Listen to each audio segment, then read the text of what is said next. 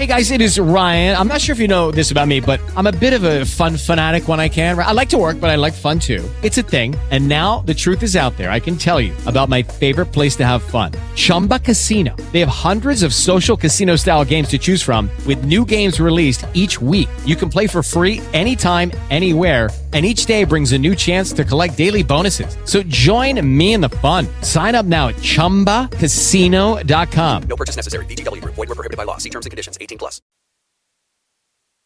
All right. Greetings. We'll get going shortly.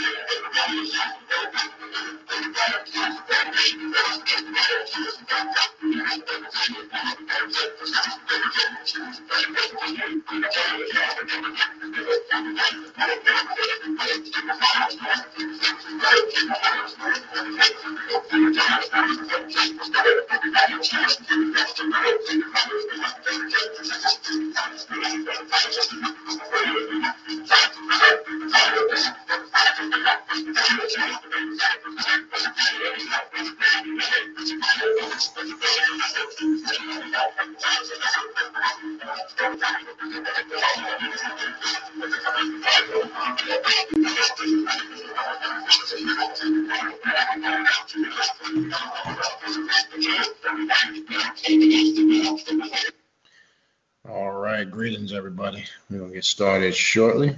Just trying to get everything connected. We want to welcome everybody to the show. Just checking all the settings, making sure we're good on both ends. All right.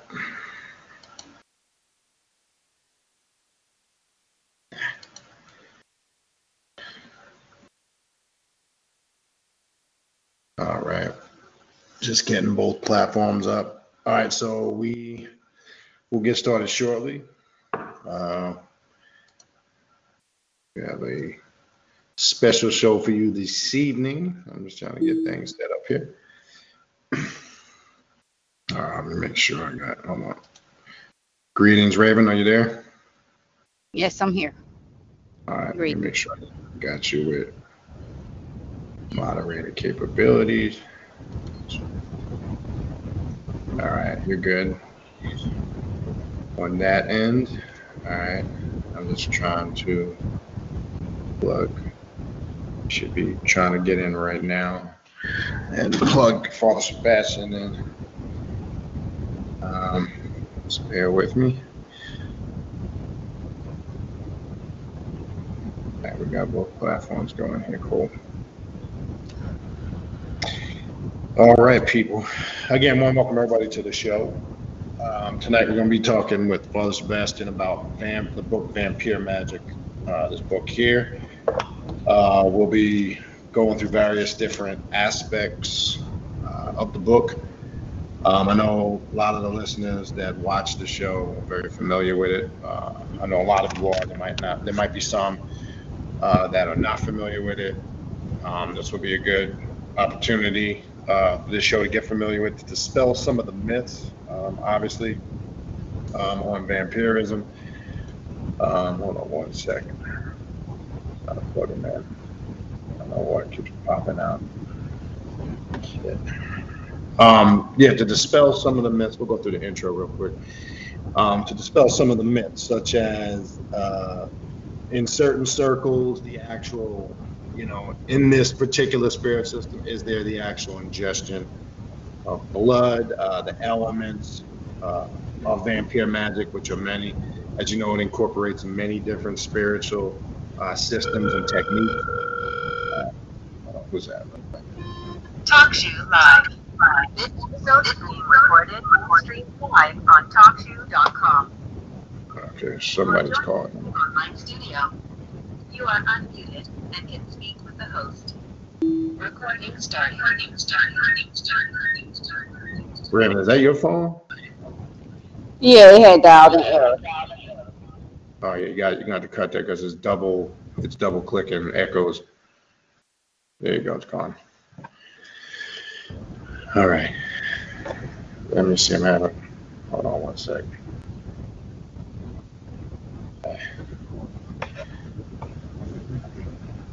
We're having difficulties getting them in. Just bear with me, people. Raven, if there's anything you want to say, I'm trying to connect them. If you want to just, anything you want to add real quick while I take a second to do this? Sure. Well, yeah, I can just give a little brief bio on Father Sebastian, which I found just rather interesting. That he has been on several TV programs as well. He's been on Discovery Channel, the History Channel, A&E, National Geographic. So he has, been on several platforms to talk about vampirism. I find the Vampyre Magick book to be very interesting. I as well cannot wait to speak to Father Sebastian just to, gain more knowledge and wisdom.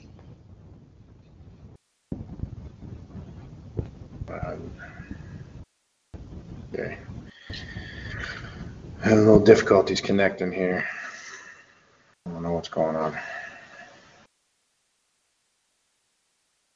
All right.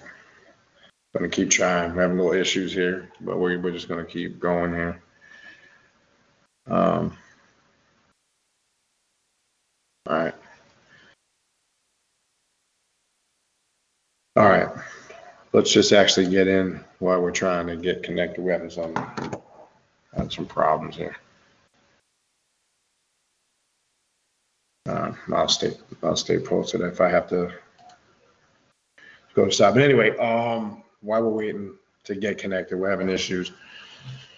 So again, if you're not familiar with the book, the objective is to, again, bring a little more clarity and dispel some of the mythology that comes along with this. Unfortunately, people still hear that term.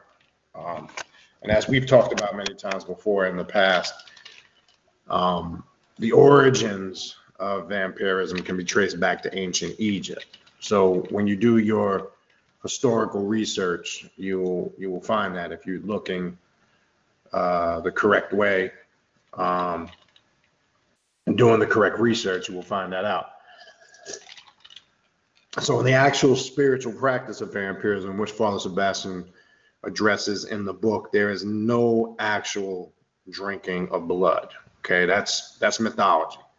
That's Hollywood stuff. There's a whole section in there, and matter of fact, it's on. Let's go to that section because that's something we're going to talk about. And he mentions specifically in his order, and he's actually very opposed and makes it clear in there because unfortunately the ignorant that know nothing about it tend to think that that's the actual case, and obviously it's not. So if we That's go Hollywoodism. Exactly.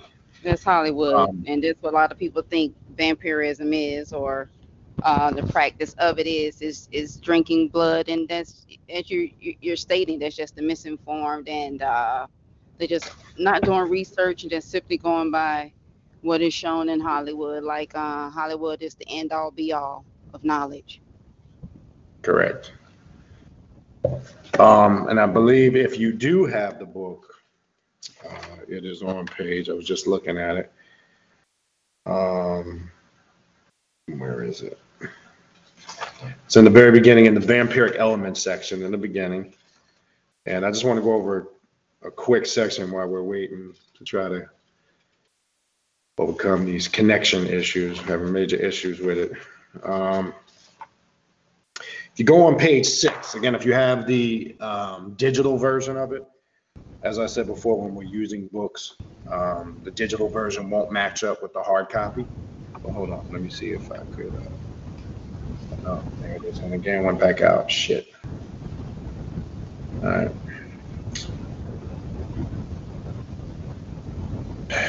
All right, let me go over this section while we. I don't know. Just check that out.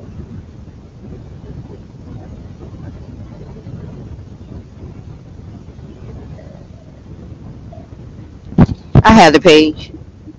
No, okay, I got it, but I'm just trying to keep track of this at the same time. If you want to go ahead, I want you to read on page 6. You mean Read the that first section about the blood? Correct. That many claim that drinking corporal blood is the only way a vampire can obtain the energies they need for their emotional, physical, and spiritual balance. Of course, the Shirley V respects free will, but sincerely disagrees with this perspective as an application of the act of vampirism. We have discovered and learned to be free of these perceptions and look towards more subtle forms of energy consumptions.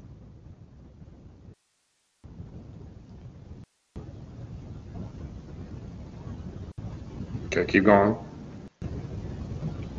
Oh, okay. I lost myself. Okay. It will become clear which form of feeding is valid, safe, and efficient. Culturally, it is impossible to justify the need to drink blood, and there is no scientific evidence that consumption of corporal blood provides genuine health benefits, even though blood can in itself be a powerful and romantic ritual or sexual symbol, keyword symbol. It simply does not provide energy that is of use for preservation of the self beyond death, from which the Stroley V. I want to say 7 perspective, blood drinking is most empathetically not, and he italicized, not a sensible path to immortality of the self. Read the whole section. Yep, that's the whole chapter. I mean, that's the whole first paragraph. Want me to keep reading? Yeah, I want you to finish too, because it continues on the next page. All right. Okay. Yeah, that's not the whole thing. Okay. I'll read the whole thing.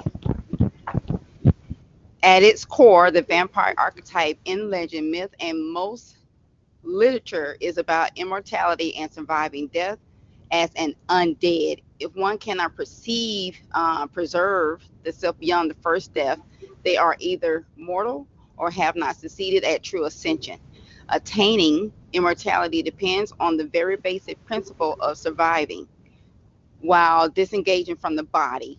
Once an individual defeats the first death and has no corporal body of which will use, I'm sorry, of what use will be the consumption of blood. What skills will benefit them when they exist in a completely subtle state? Moreover, how does one attempt to drink blood when they have no physical mouth? Those individuals who espouse blood drinking must look for a more pragmatic and achievable route to immortality. Medical science has proven that disease such as HIV can run dormant in the blood for upwards of 10 years. Draining one individual may provide two major and practical issues from the perspective of the Shirley interpretation of vampirism. First, one must have a screened and healthy donor from which to feed. This requires extreme trust in a donor who must wait 10 years to prove their health is in a quarantine of sorts.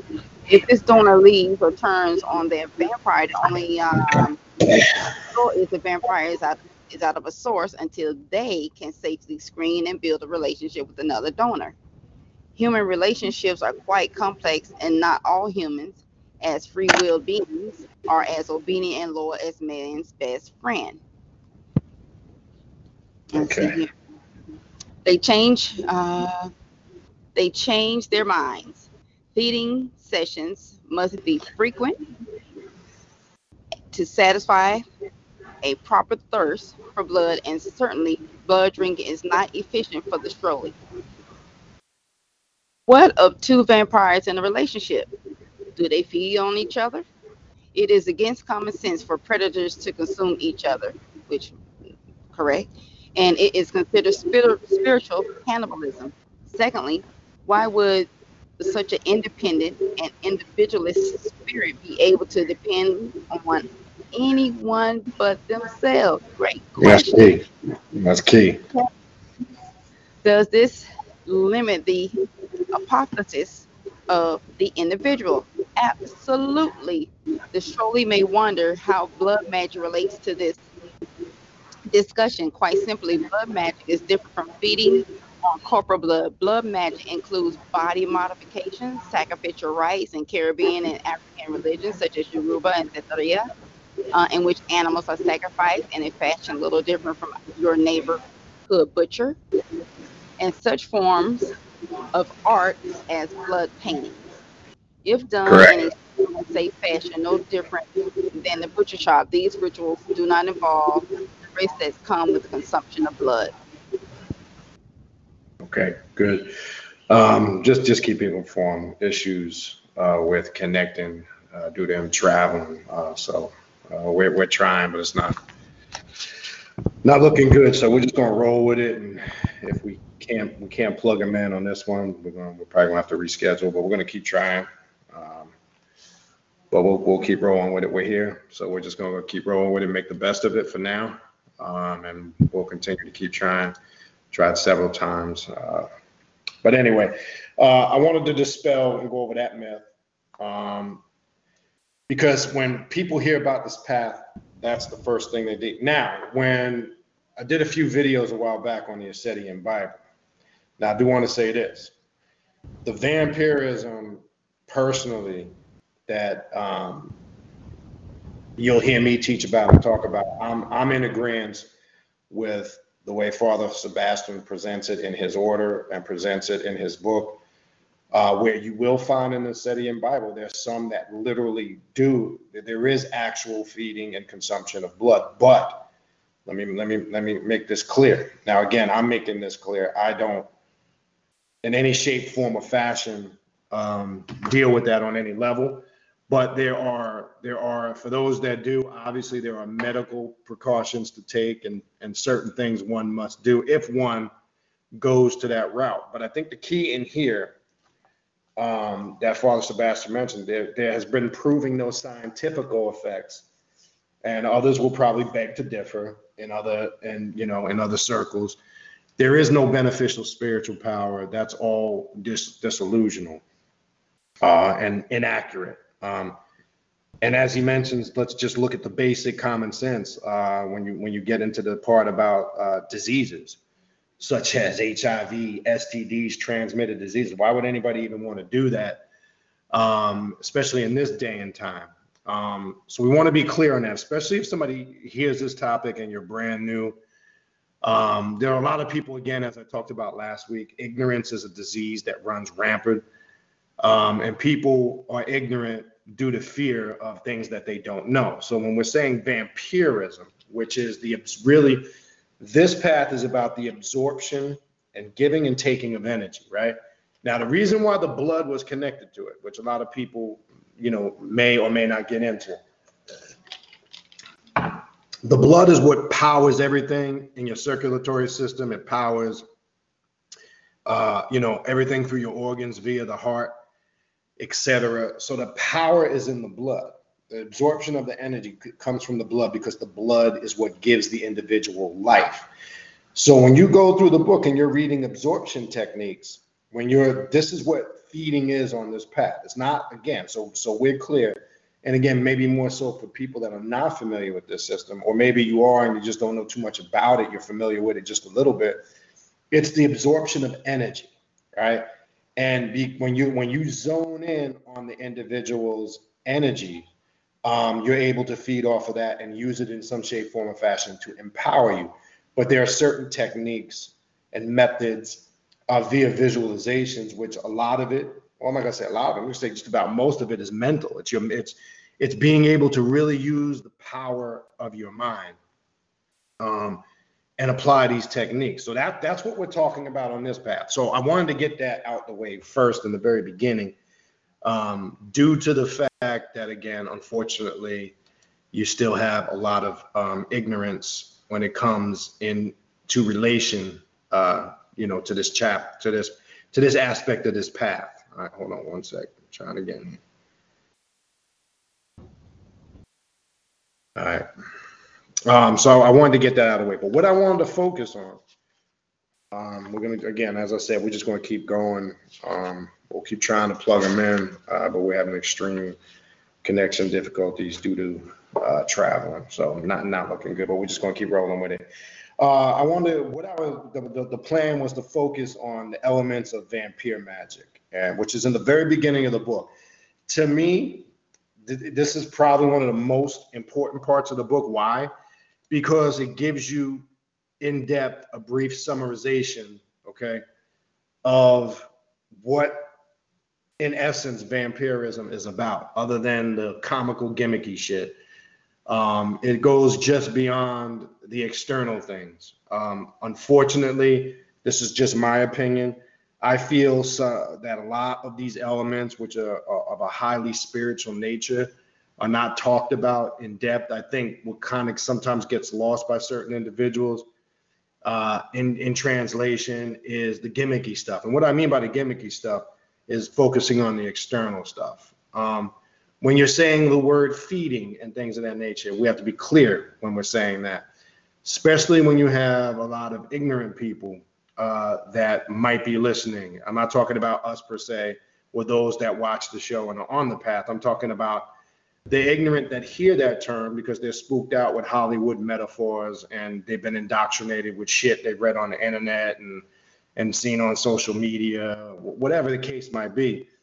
I think it's very important when we're on this path that we're clear in our explanations and what we're trying to convey, because the average person is very reactionary by nature. They just react on what comes at them on the surface. That's the average person. That's the reality. And again, if that's not you, it don't apply to you. We're not talking to people that are on this path that have the discipline and the knowledge. We're talking about, again, those that may not be familiar.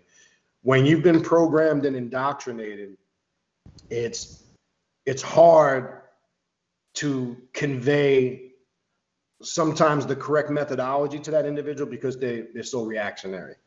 All right. So I think it's very important that we don't get caught up in the gimmicky shit. It's not a path for everybody. We keep that straight up as we go through the elements. It's definitely not the path for everybody. And I'm saying that because it does involve, I mean, every path really does, but it does involve a discipline, consistent work, intense study. Applying the techniques is not easy. Absorption techniques is not easy. Understanding that fine harmony between being balanced and getting energized or harmonized and energized, whatever you want to call it, is work in itself. It's a little more deeper than just seeking out a target, focusing in on them, or as so you think. You may be focusing in on something that appears on the surface that can vitalize and charge you, but it may not, and you may not find that out till later when it comes, for an example, to absorption techniques. If you just came in late, we were having issues or still having issues connecting Father Sebastian. So we might, if we can't get him in, we might have to reschedule this. But we're going to keep just rolling since we're here. We're going to, again, keep rolling. And I put that in the chat. And Raven, you might want to just maybe every 30 minutes or so put that in there in case somebody new comes in. Okay, I will. Not a problem. But you know what I just want as a to reminder. say? Yeah, Yeah. not a problem. But just to your point, to what you're saying, but he talks about that a lot throughout the book, Correct. about being grounded in, Right. Mhm. So that's a very big part. You just don't go. You can't when you're absorbing energies and moving energies around. It is very important to be grounded. Well, and everything, and just to announce, speaking of that, again, I hope people are staying posted on the community section of the page. We will have on February 21st, Dr. Edward Bruce Bynum will be back here on the show. We will be talking to him in depth on some more areas of dark light consciousness. I talked with Bal Cadman today. He's going to come on the 28th instead of the 14th, and the reason for that is, if you saw what I posted today, he has a brand new book that will be released on the 28th. He actually sent me an electronic version of the unfinished product to look at because he wants to talk about that book on the show. And that's going to be a very interesting interesting topic. So I posted that in there. So that'll be on February 28th. I've also reached out to Tracy Rowland, author of Santa Muerte. We're working something out with that. And then if we have to reschedule this due to the issues, we'll set another date for this if we still having issues plugging in. But I bring up Dr. Edward Bruce Bynum and his approach based on what Raven just said about being grounded. Now let's keep it 100. I think that should apply to any path. I don't think it's just this.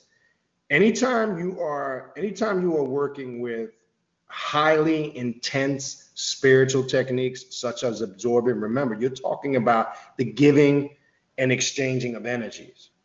If you aren't in a sound mind and sound body, you can be doing more damage to yourself than more help. You can't just go in. Look, let me explain something. Just because you like something doesn't mean it's the right thing for you. Okay, people get that shit twisted. You might like it, you might gravitate towards it, but you better be 100% certain, clear that it is the right thing for you to do. How are you going to know that? Well, you'll know that right off the bat by your experiences. That's how you know. If you're not getting the correct, what is a correct experience? Well, very simple. That's going to vary from individual to individual based on how the results that they get from it, number one. Number two, you'll find if it's disrupting your path as far as creating obstacles on a mental, emotional, physical, and a spiritual level, then you might want to reevaluate. I'm saying that when we're talking about the absorption aspect of it or the feeding aspect, that's just not some shit you just randomly do. And if you are focused in on a target, you better be educated to the target that you're focused in on. Be careful if you're doing this randomly in public because you don't know who the fuck you're really zoning in on. You might think based on the surface, but here's an example. What if you're randomly zoned in on somebody in the public and they're sick and they're dying from a disease that you don't even know? Now Exactly. remember, you're absorbing their energy. You're intaking that same energy, and what might happen is you might start to feel terrible after you do that. I mean, really terrible. So you got to be careful when you're using this technique. This is not a lesson to smack you on the hand, but I got to keep it 100 with you, because I've heard some ignorant shit or seen some ignorant shit in reference to this, and you have to be very, very careful. So And know you your know what? target.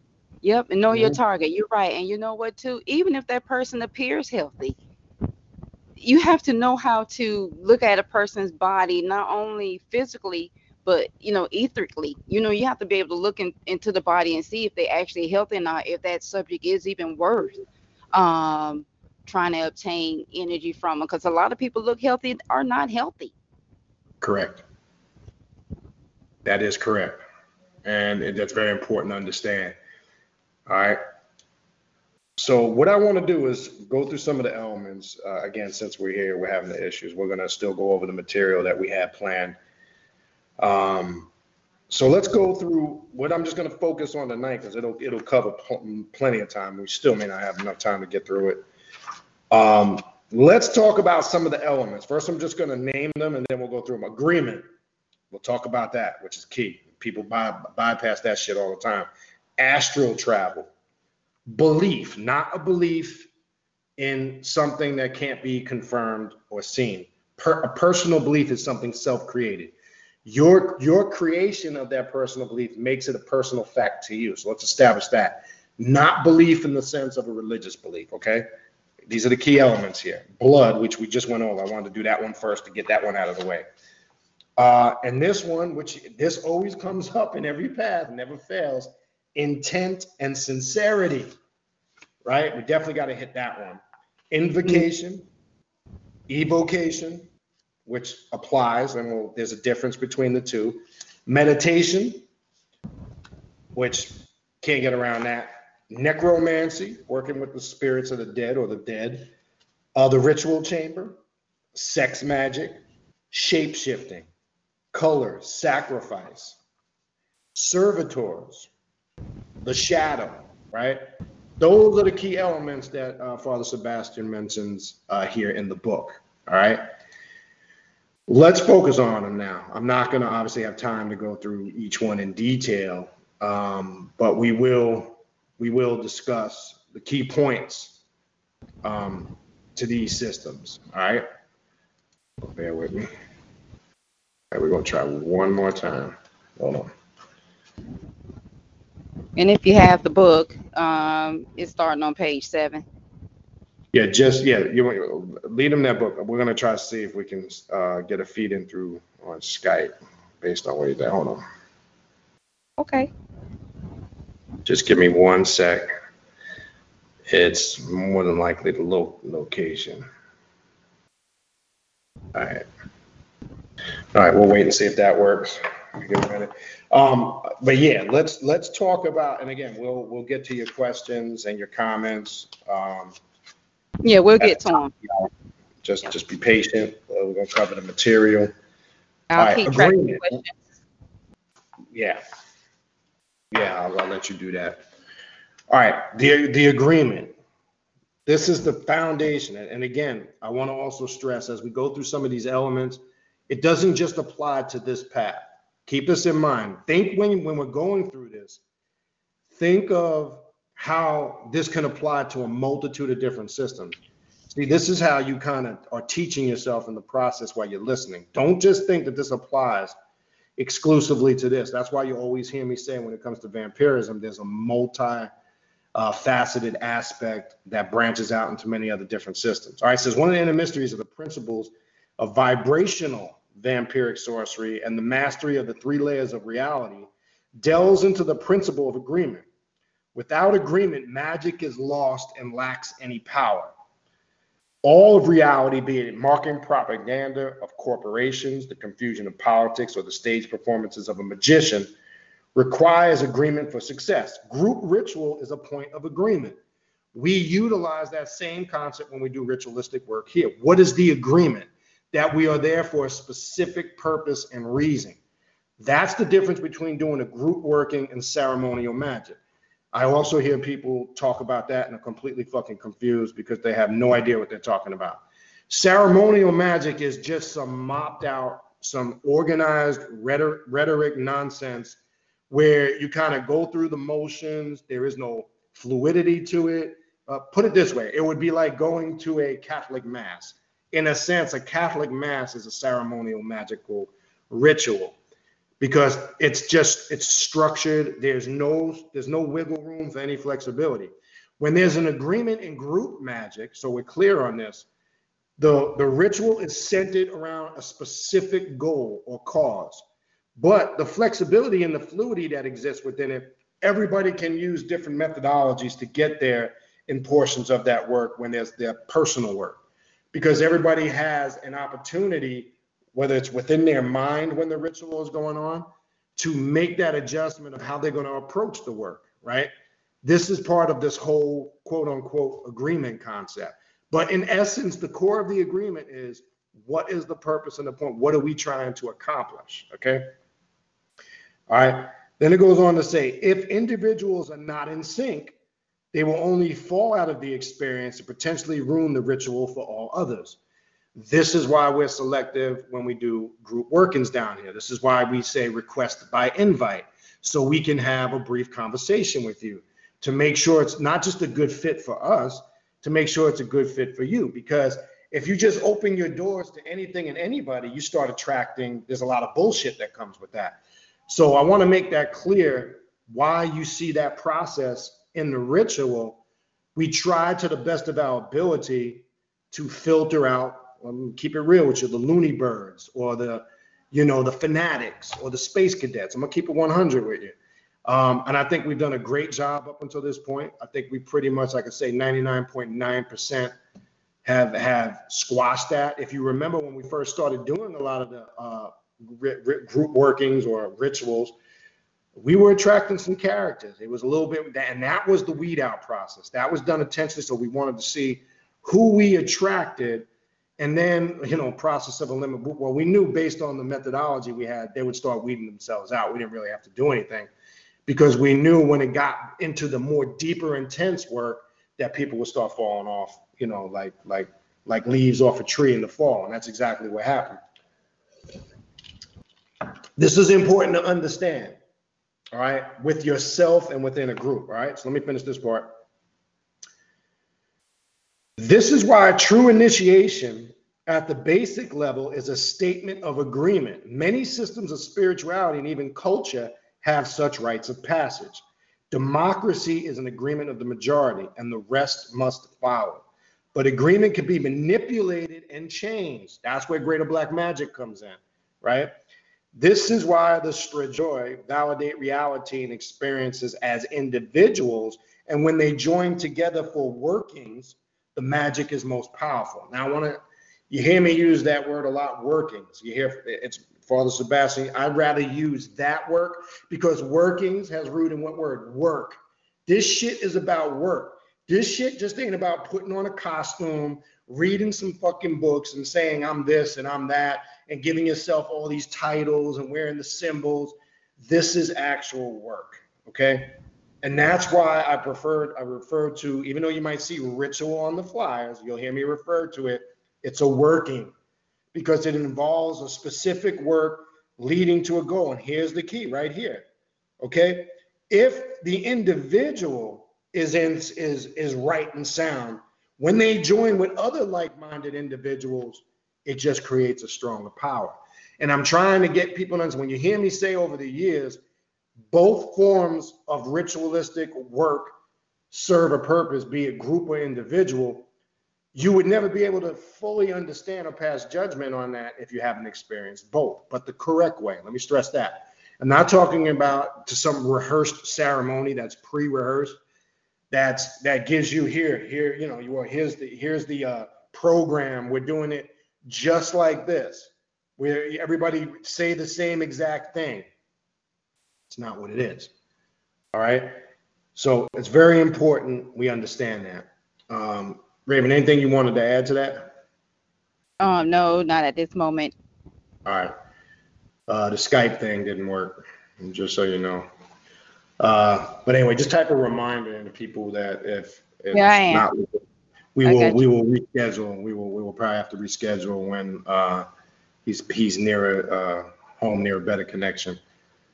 But just as a reminder, if people come in late. All right, the next section, astral travel. This is my favorite. We get these questions all the time. Exactly. Everybody All wants to right, ask. now, It wants to be grounded and do the foundational work. yeah, that's my whole point. Look, people, let me explain something. First thing I'll ask people, explain that people say I astral travel. I say, okay, good. Now I ask them to explain to me, can you explain to me an experience and then define or give a definition to that experience that you're calling astral travel? I say that to say because I have found that many people have confused astral traveling with bits and pieces of some type of spiritual experience. All right. Astral travel is when you are in complete abandonment of having the realization there's anything physical there. Okay. I'm going to go a little bit further on this. You're still able to see with eyes, but it's not really these eyes. There's a visionary aspect of it. There is that feeling of not being confounded to anything that vibrates and I'm trying to put this in words, and this is very hard to put into words, but I'm going to do my best. When you have the awareness that you're not confounded to anything that's three-dimensional, person, place, or thing, when you are vibrating on that frequency, quote unquote, the astral or the spiritual plane starts to open up for you, right? As you start to travel, the term that we use, and I don't want people to just confuse that with elevating up in the air, because you hear that, and again, the indoctrination kicks in. Remember, the spiritual realm, the astral planes are interwoven around you. There's just barriers due to the fact that we vibrate at a low frequency. Due to the fact that the pineal gland is not activated, we are not able to receive those messages to make ourselves less dense. As ancient alchemy teaches us, in order to obtain this, we have to practice the art of making ourselves less dense on a consistent level. So it always poses a question. People will say, others that will come and say to me, I struggle with trying to astral travel. And I can tell you 9 out of 10 times, it's that pineal gland is a huge blockage to it because it's calcified. What does that mean? When your pineal gland is calcified, it's making you more dense. It's confounding you to things that are more physical. What calcifies the pineal gland? Fucked up information that's incorrect, fear, jealousy, greed, uncontrollable lust, because lust can be a good thing when channeled correctly. So can anger. So can jealousy. But what I'm talking about is these emotions and energy centers not in harmony, meaning you're not exercising these energies for the correct purposes. When you're controlled by them is when you just give in to them with reckless abandonment. These are the things, some of the things that keep you dense. What else? Bad food, right? Doesn't mean you can't eat certain things, just you shouldn't eat bad food all the time. Look, let's keep it real, reality check here. We live in a world where some of us are on the go. Some of us are going to stop at places that are not the most healthy, but within reason. If you're constantly eating garbage all the time, you're not exercising, you're not doing anything to incorporate, because people act like there's no physical part of this. Well, I'm going to keep it real with you on this level. If you're just ridiculously unhealthy, out of shape, you're going to struggle in your spirituality. I'm not going to sugarcoat it. I ain't attacking nobody. I'm just going to keep it 100 for you. You're not going to have no energy. You're not going to have any energy to do anything because this path takes energy. It's no doubt. And it'll affect your mental and your outside of your physical, which is the obvious. It's going to affect your mental, your emotional, and your spiritual capabilities. So you can't function correctly if you're going to have, if you got all this poison running through your veins. Now, my whole thing is this. Look, I want to make this clear. I'm not promoting anybody to go on some fanatical vegan diet because, in my opinion, I found the vegan thing to be very gimmicky and bullshitty. What do I mean by that? Let me make this clear. There's not one specific diet on the planet that works for everybody. Anybody that tells you otherwise is a bumbling fucking idiot. We all come from different environments. Our blood type dictates what type of diet we should be on. To give you an example, O positive and O negative people are more aggressive by nature. They need more high levels of protein. That's why you'll see there'll be more meat eaters. I've known O positive people to go on these extreme vegan diets, and respect to the elder Dr. Sabi, and this is not to knock him. I knew a brother personally that went on that diet who was O positive. He started getting jaundice. His skin started, this is a dark skinned brother. His skin started turning yellow. His fingernails started turning. You got to remember, a lot of those diets, like the Dr. Sabi diet, that is a diet for somebody that lives, quote, close to the equator in the Caribbean, right? And they must have the same DNA and blood type as the descendants from that area. If you want to believe the hype of all that other shit that comes along with, you're foolish, all right? So you can sit there and think dietary is a personal choice. You should know your blood type and within reason. For an example, I can only speak on O positive because that's my blood type. And I know with O positive blood, you need a variety in the intake, and you got to have certain levels of protein. You got to have a certain level of amino acids and B complexes that sometimes you don't get in all those foods. And it's within reason. And I found that O positive people who are aggressive by nature, they are very aggressive by nature. They tend to need to feed that aggression to at least keep it in harmony. Now, I'm also saying this on the flip side. I'm not saying you can be O positive and cannot be on a vegan diet. What I am saying is you better make sure you adjust that diet as far as the certain levels of things you need. Again, I won't turn this into a dietary class. I'm just trying to give you the basics to understand if we're trying to obtain these higher spiritual astral travel. Motherfuckers email me that they levitate, and I don't know whether I believe that or not. Maybe you do or you don't. But my thing is we got to stay grounded in reality and get the basics down packed. Meaning, if we can't master the physical realm, and this comes with everyday basic shit too. If we can't master our personal lives, if we can't take care of our families, if we can't provide for ourselves, we can't get ourselves right when it comes to health, how in the fucking world do you want to be some guru, master, healer, source, whatever the fuck you want to call yourself? How in the world do you think you're going to obtain that when you ain't even got the basic shit figured out?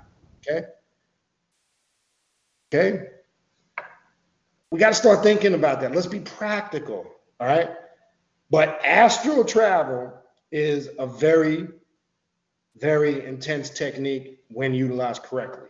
So what I want to do is briefly go through that. And again, I know we ain't going to be able to get through all this shit, but I'm going to get through the key points. All right. Mastery of OBEs, or out-of-body experiences, all right? Hold on one sec. Sorry. Not happening. All right, we're just going slow. Don't make sense keeping trying to. So let's go over to astral travel real quick. Mastery of out-of-body experiences in astral travel, known to the Strigoi simply as flight. Now, again, when you hear that word, don't think up. That's religion, because they spooked you out with that. Heaven is what? Up. Hell is what? Below, right? Remember, and I think it was David Campbell, and I posted that quote on the community page. Remember, all the gods, demons, heavens, and hells reside within you. Stop falling for that shit. That was done intentionally, right? You hear heaven up. Now, the fucked up part about it is the word heaven comes from a Greek word called haven, which is a place of hiding or enclosure. And I keep telling you people, they fuck with you with the etymology of the words, because if you don't do any basic reading, and again, you don't need to be a certified linguistics scholar with a bachelor's degree. If you apply common fucking sense, they use words like that to keep you sidetracked. So why the hell do they call this place haven, a place of hiding and enclosure? Why? Because they're hiding their fictitious spook god there in a place that doesn't even fucking exist, and you spend your whole goddamn life searching for it, and it's not a reality. So you're looking out there, which doesn't exist, when you should be looking right in here, right? But yet the Bible also says the kingdom of heaven dwells within man, right? What the fuck does that mean now? The Bible also says that God don't dwell in places made by man's hands. So why is anybody building a church or going to a church or masjid or a temple if on one hand it says he doesn't dwell in places made by man's hands, but then there's other contradictory sections where he's telling prophets to build these great temples and all these holy relics. So question is, what the fuck are we talking about here? It's all done intentionally for confusion. I mentioned this to you guys before. When you read the New Testament in the Greek, all right? Anytime you see the word God in Greek, the word is theos, right? It's the Greek word. The word theos is the English word we're familiar with as theory, right? We also see the root of that word in another word called atheist or atheist. What is an atheist? According to the definition of it, a person who doesn't believe in a God. That's false, because the atheist is somebody that has a theory on the non-existence of what the creator or God is. It's still a concept, right? When you hear the word theory in English, what is a theory? It's nothing that can be 100% proven. It's based on educated guess and the assimilation of information, but it's just a theory. It cannot be proven as 100% fact. So why in the fucking world would you refer to your creator of the boundless universe as omnipotent, omnipresent, and omniscient as theos? Because they're telling you this is their theory of God. They don't know if this shit is true. They ain't got no idea. Maybe this is what we think God is. Or is there bigger things at play here? But anyway, not to turn into a religious class, you get the point. All right. Then it goes on to say, so flight, that took me to that. Let's get out of the spooky shit. Are the core of raising, now you'll see Father Sebastian using the book Z-H-E-P-R, Zephyr. It's no different than Kepper or Kepper, meaning we're raising yourself up to the realization of who and what you really are. That's Kepper, right? That goes back to the ancient Egyptian deity, Khepri, right? Which ties into the sun deity or the sun god. The rising sun, it represents regeneration and renewal. You will also see on the hieroglyphics the scarab beetle used for this symbol. Why? Because the scarab beetle is an insect that reproduces on its own. It rolls its own dung. It reproduces on its own. It represents a state of godhood or god or goddessness, if you want to use that term, female. All right. It also represents the true form of the female. Especially the original African black female who had the ability to reproduce on her own at one point without the aid of a man. This is fact. Time magazine talked about it, mitochondrial Eve, the Bobo gland, how the woman was able to produce her own serum, the same serum that a man provides for her in order for her to be impregnated with a seed, right? You were told this story in your asset story when Osiris's body was chopped up into 14 parts, right? And it says that she just found the phallus, right? And she was able to impregnate herself, not having intercourse. There's a symbolicism with the phallus, right? And when you look at this whole connection here, obviously this is where we get our immaculate conception. This is where the Catholic Church stole the concept that the Virgin Mary gave birth to Jesus without the aid of sexual contact. They just took it from that story. So what it was really telling you, that's the exoteric meaning. The esoteric meaning, and in the upcoming class that I'm going to be doing in March, there's a whole section that's going to be on this, the esoteric meanings of the Bible and the Quran. You're going to look at the Bible and the Quran a whole fucking different way. Trust me when I tell you. But the whole point being is, when you look at this story on an esoteric level, and I'll leave it there, all right, this is really showing you the greatness or the state or the divine godliness of the female. And it confirms by the mitochondrial DNA that the female was here first, not the man. Sorry to say. Let me say this. Does this make any sense? Think about this. Men were here first, correct? That's what they say, right? Well, how can men be here first, but in order for them to get here, they have to come through the vagina of a female? Did anybody ever stop and think of that basic shit? So how could we physically be here first? Because the whole point being is, if we were here first, how the fuck did we get here? Now, the only way you can validate that is if you're religious and spooked out. Well, it says in the Bible that God formed Adam from the dust of the ground, and he took the clay and molded him. Well, there's a contradiction in that, because in the first chapter of Genesis, it talks about two creations, right? And then it speaks of another one in the second chapter. What are we talking about here? It talks about two creations of the female. In Genesis 1:26, it mentions both genders being there. It says, God said to the Elohim, let us create man, male and female. And that's in the first chapter. But then in the second chapter, it talks about the creation of Eve. So who's that other female mentioned in the first chapter? Who? Because gender's already there. You're going to find out. And I'll get into that. That's a whole nother class for a whole nother time. The very author of your Bible is who the Christians are calling Lucifer or Satan. You'll find that out. You'll figure it out one day. You'll find it out one day. It'll dawn on you. You will find out why you think there's confusion in there is because the way they presented it. When you understand it, it's really not confusing at all. But that's for another time. But anyway, astral travel. All right. And this is just all spike and taking flight. I don't know why this shit is coming up, but anyway. So the raising of your Keper, your awareness, right? And achieving night side immortality. The Moroi level of ascension and higher begins to focus heavily on these workings and techniques. Astral travel is simply projecting the consciousness. Here's a basic, pay attention to this. Astral travel is simply projecting the consciousness away from the body into the vast astral layer of reality. This is more deeply handled if you have his other book, Vampyre Magick, book 4, Coming Forth by the Twilight, which is a thicker grimoire. It deals a lot more with rituals, practices, and I would recommend you get that.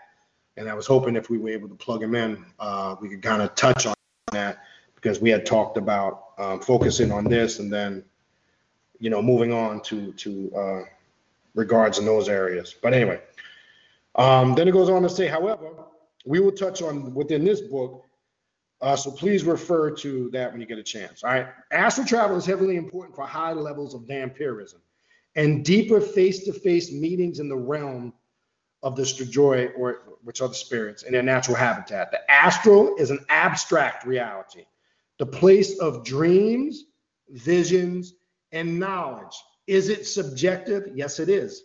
It's subjective in the sense of how you're going to connect with it. Because remember, there is no limitation when you're dealing with your subjective realm. There is no boundaries, right? This is where we understand what real, and this is why I changed the name of the channel to Primordial Chaos, because now you're dealing with the prime elements. You're dealing with everything that's embodied in that chaos.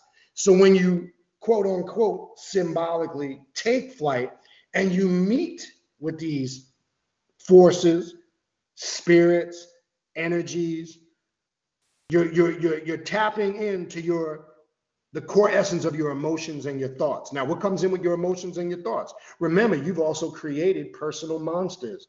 You've also created your conflicting personality characteristics. You also created your own fears. You will encounter that shit. The reason why I said earlier, okay?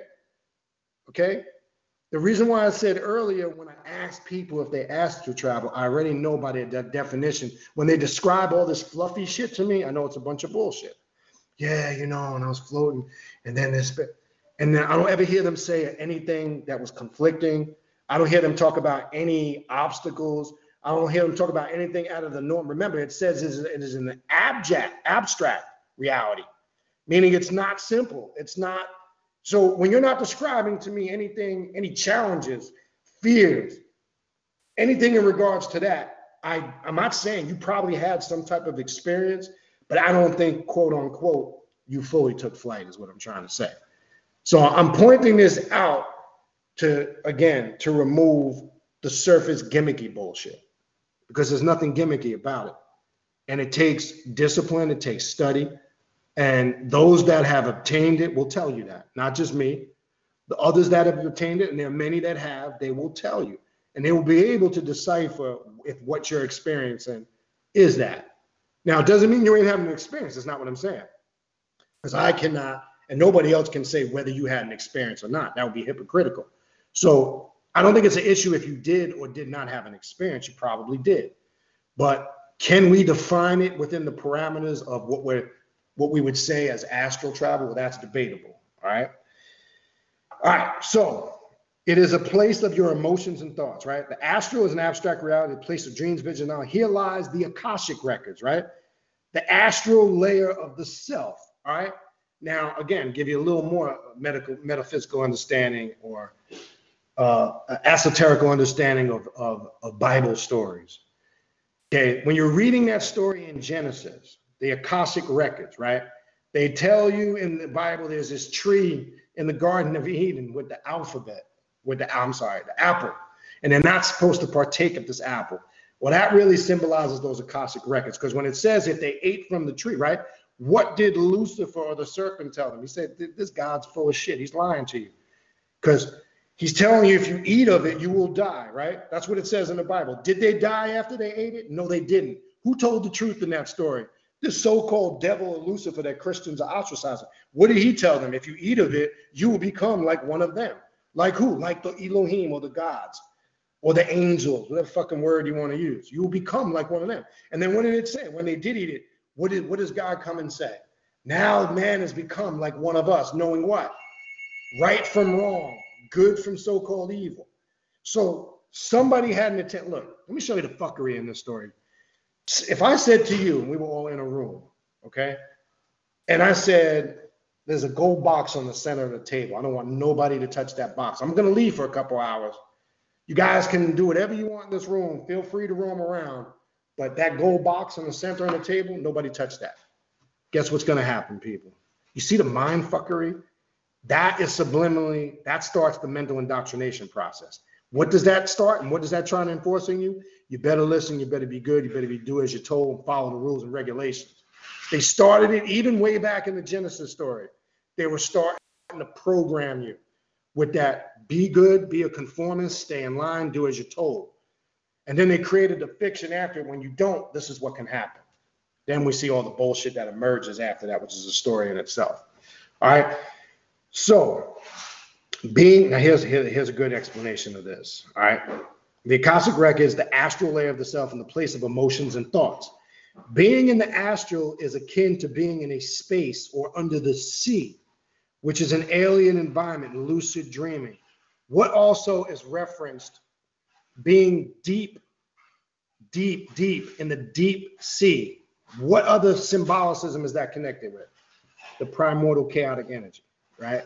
The abyss, right? It refers to it also in the Bible, in the book of Isaiah. In 6 places where Leviathan is mentioned in the Bible. And the commentary refers to Leviathan as the primordial chaotic energy. Okay? So that's why I said just a few minutes ago, when you are really traveling and tapped into that room, you are making a connection with that primordial chaotic energy and everything that comes along with it. Let's make that clear. All right? Hold on one second.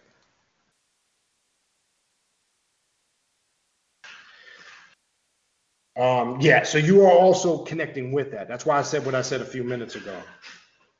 Giano, the noise, buddy. Thank you. All right. And here's it. Akin to being under the sea, which is an alien environment, lucid dreaming, or being aware within a dream. Being aware within a dream. Let me say this to you. You ever think about this? How do you know you're not in a dream right now? How do you know this shit ain't all an illusion? You think you're alive, right? You touch it. I'm here, right? You're watching this. What if you woke up tomorrow and realized that you were in somebody else's dream? It says dream within a dream. Do you really know that? I'm saying this to say, being tapped into the astral plane or astral travel is you're not in the matrix anymore, right? That's what the Matrix movies were trying to show you.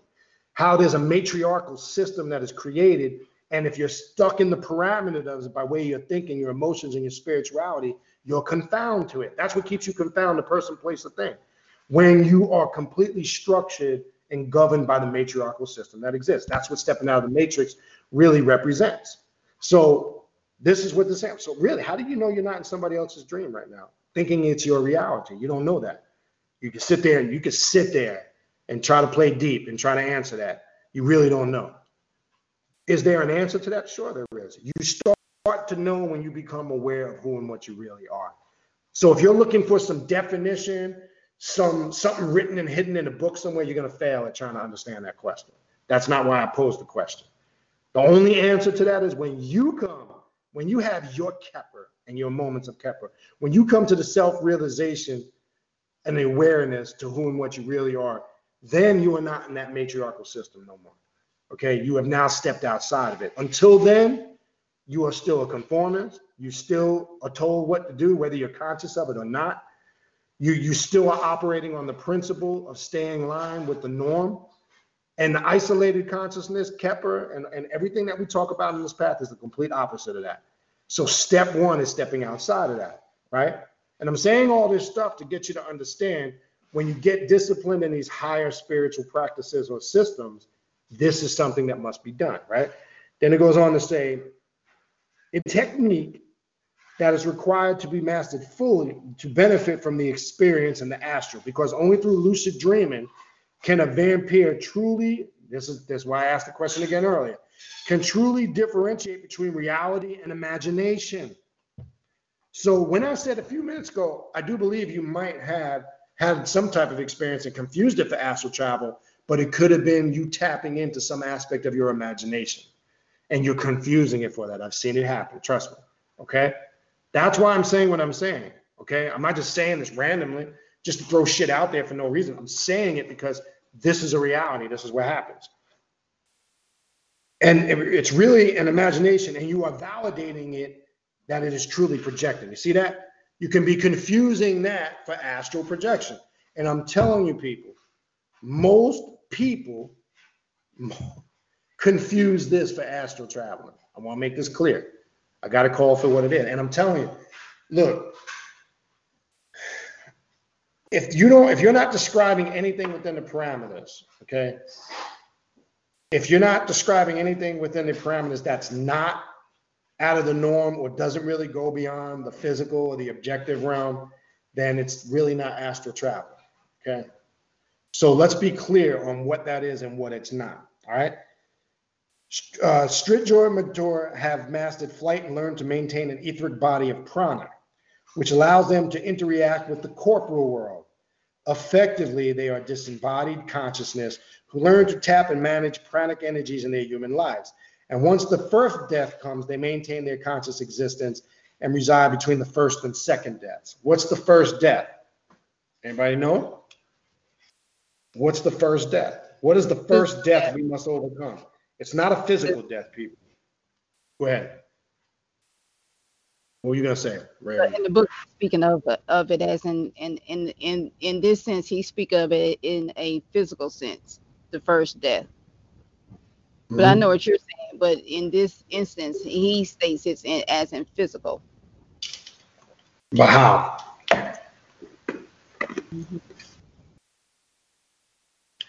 Did you hear me? Do you have this section? I'm sorry? Hello?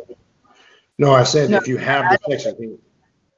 Well, all right, so explain how. Can you explain to us how he explains it briefly? No, I just remember. I can't remember what section it was. But that's what it comes from. But what I want to make, well, no, what it is, partially you're right. What it is it's not literally a physical death in the sense where you cease to breathe and life doesn't exist. It's not that type of physical death, all right?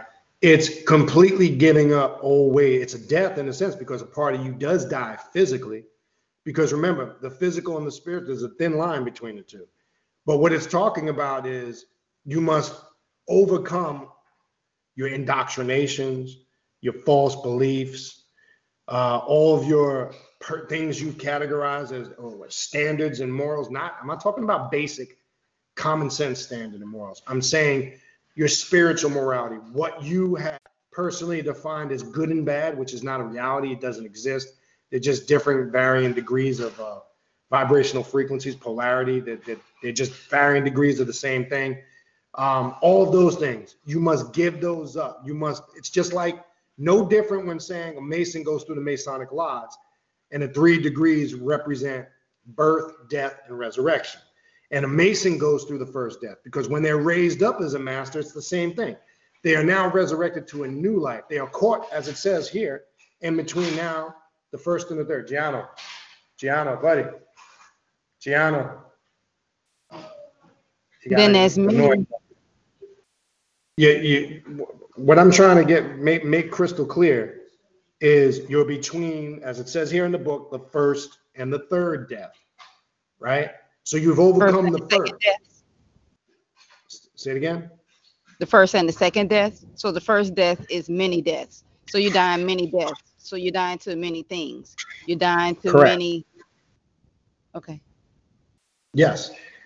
And point being is immortality, or what we know, and that's one of the goals of a vampire, is to understand those states of immortality. We understand we never spiritually die. Right? We understand this crystal clear. All right. We understanding of which we're going to get into if we have time to get into it. When we get to the point of that understanding of what immortality is, and this is what the ancient Egyptians were trying to teach in all of their mysteries, right? When you're reading about the opening of the mouth ceremony, when you're looking at the pyramid text, the funeral text, when you're looking at all these different texts, they were showing that their life continues on in the ethers, right? This is just a temporary stop in the sense your journey continues, right? I mentioned this before one time, right? And again, we're going to get back into that. I don't want to give too much on it now. But when you're reading these stories of a ritual like the opening of the mouth ceremony, right? And you will see stories where the ancient Egyptians, it was symbolic, where they would take their riches and their physical objects, and they would be buried with them within a tomb. That was symbolic to represent, because they fully understood where they were heading. It was eternal life, right?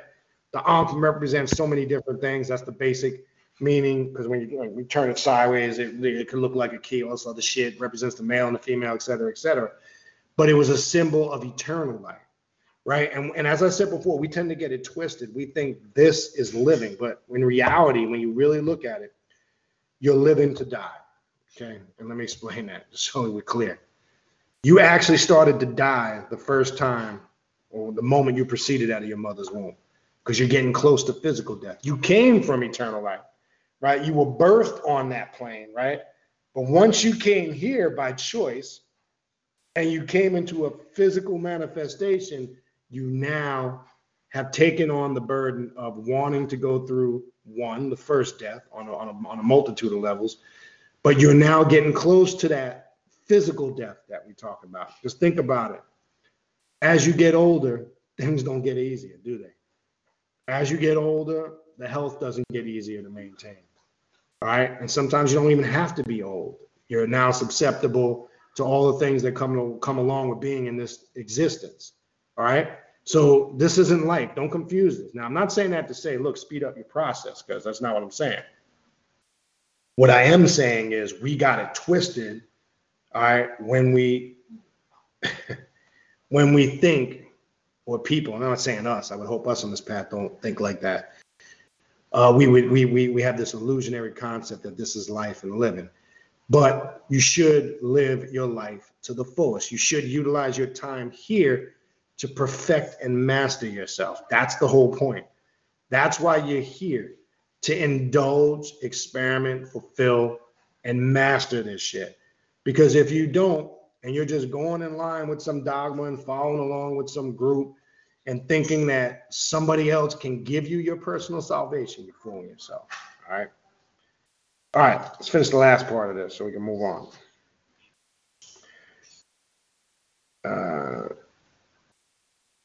Okay, we did finish that. My bad.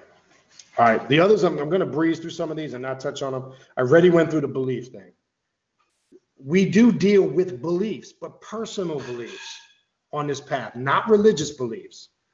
If we can't confirm it personally, and we can't raise ourselves up to the realization of it personal, then it's not a belief based on factual evidence in relationship to ourselves. So understand, you got to have a belief, because working magic involves dealing with personal beliefs that you create. Magical beliefs, whether it comes from your subjective and you transition it to the objective, but it's not objective 100% in nature. All right. So want to make sure we understand, because if you see that in the book, you'd be like, belief, isn't that religious? No, it's, and he refers to it here as a chaos magician uses the concept of belief a lot. And you do, because you create systems, personal things that you attribute to yourself, especially when you work in chaos magic. So understand the power or the tool of what they call belief. We already went through the blood. So we're going to go ahead and skip that. I did that in the beginning. This one I think is important, a very short section, but I think this one is important because this applies again to any and every situation that you can think of. All right. Intent and sincerity. Without intent and sincerity, I'm going to say this slow. What's up? You know? Okay. Without intent and sincerity, all is lost in magic. Say that again. Without intent and sincerity. This sounds familiar. All magic is lost. Okay. I've said a million times before, if your intent isn't right, you're wasting your time. Do you actually sit down and feel the intent of what you're trying to do correctly? Are you actually doing it? Or are you just doing it because you want to do it? Or you're doing it because it's something that grasps your attention? Or you're doing it because for whatever other reasons that don't really add up? Got to ask yourself that when you're carrying a lot of this stuff out. What purpose is it serving? Why am I doing it? What's my goal? What am I trying to obtain or attain? If you can't clearly, if you got to sit there and really think hard about it, stop. That's not work. Mm-hmm. It's not the work you should be doing. All right. All right. As important as agreement, one must be honest and come with a sincere intent to be able to direct will and energy. The Strigoi hold high standards in individual and community. When you go to perform a ritual, it must be sacred communion of the simplest arts of vampirism. You put aside the humor and fantasy and bring into full realization your own focus. I was just talking about that earlier. Even in a group working, you should have your own focus, as long as it's in line with the overall goal. The reason why you should have your own is because is everybody going to have the same method and approach it exactly the same way? Absolutely not. That's why you must understand that. All right, I'm going to breeze through these, then we're going to go, we'll take some questions and go to the phone. Some of them I'm not going to go into detail, and it's going to be for another time. Okay. So I hope that's clear on intent and sincerity. All right. Then we have invocation and evocation, which I'll give you the quick on them. Just basically, we'll use Crowley's definition. All right. To invoke something is just like the word says, and you're bringing something in when you're invoking, right? And when you're evoking, you're calling something per se forth, right? As the book will explain. Sometimes I think people think those two are the same, and they're not. Because when you're invoking something, you're tapping into that energy that resides within. When you're evoking, it would be similar to if you are invoking a certain energy or spirit to mount or possess, as some say. There is a difference between the two. And you're trying to embody or become what that particular, it could be an archetype, whatever you want to call it, or what you're working with. That's the difference between evoking and invoking. Serve two different purposes. It's a part, it's utilized on this path, both methods. Excuse me. Meditation, self-explanatory, right? This path, no matter what, not just this path, you should be practicing consistent meditation. It's a must. Why? I've always said this: no great prophet, sage, mystic, seer ever received a revelation while they were talking. Is that correct or not? Ask yourself that. The only way you're going to hear those inner messages from your higher self is via meditation. Through meditation techniques, through certain practices of visualization, etc., you will obtain those higher states of tapping into your personal demon, your higher or your true or your real self. They just had an article a couple months back. It was big. They were saying that just simple meditation for several minutes a day on a daily basis can improve your overall health, your physical health. It can lower blood pressure. It can improve digestion. It can improve memory, prevent memory loss. I mean, you go research this yourself. Some of you probably already have. You know what I'm talking about. There are many benefits to consistent and proper meditation. Okay? It's something on all these paths of self-mastery, left-hand path, whatever you want to call it. It's always a part of any of these spiritual systems. All right? Very important for us to incorporate in some shape, form, or fashion into our spiritual practices. All right? Let's see what else we got. All right, so that's meditation. Necromancy, well, there could be a class on that in itself. But quickly, the esoteric process of speaking with the spirits of the dead for divination is known as necromancy. The living vampire is a natural necromancer, and these practices, which are communion with the undead, are at the core of these mysteries. However, there are other uses. The vampire can tap into the dream matrix of dead souls and pull out information.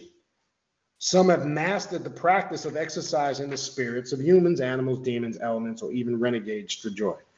We hear in human legends the tales of the Haitian voodoo priests making zombies, witches, dealing with demons and necromancers, capturing and containing entities and spirits of the dead.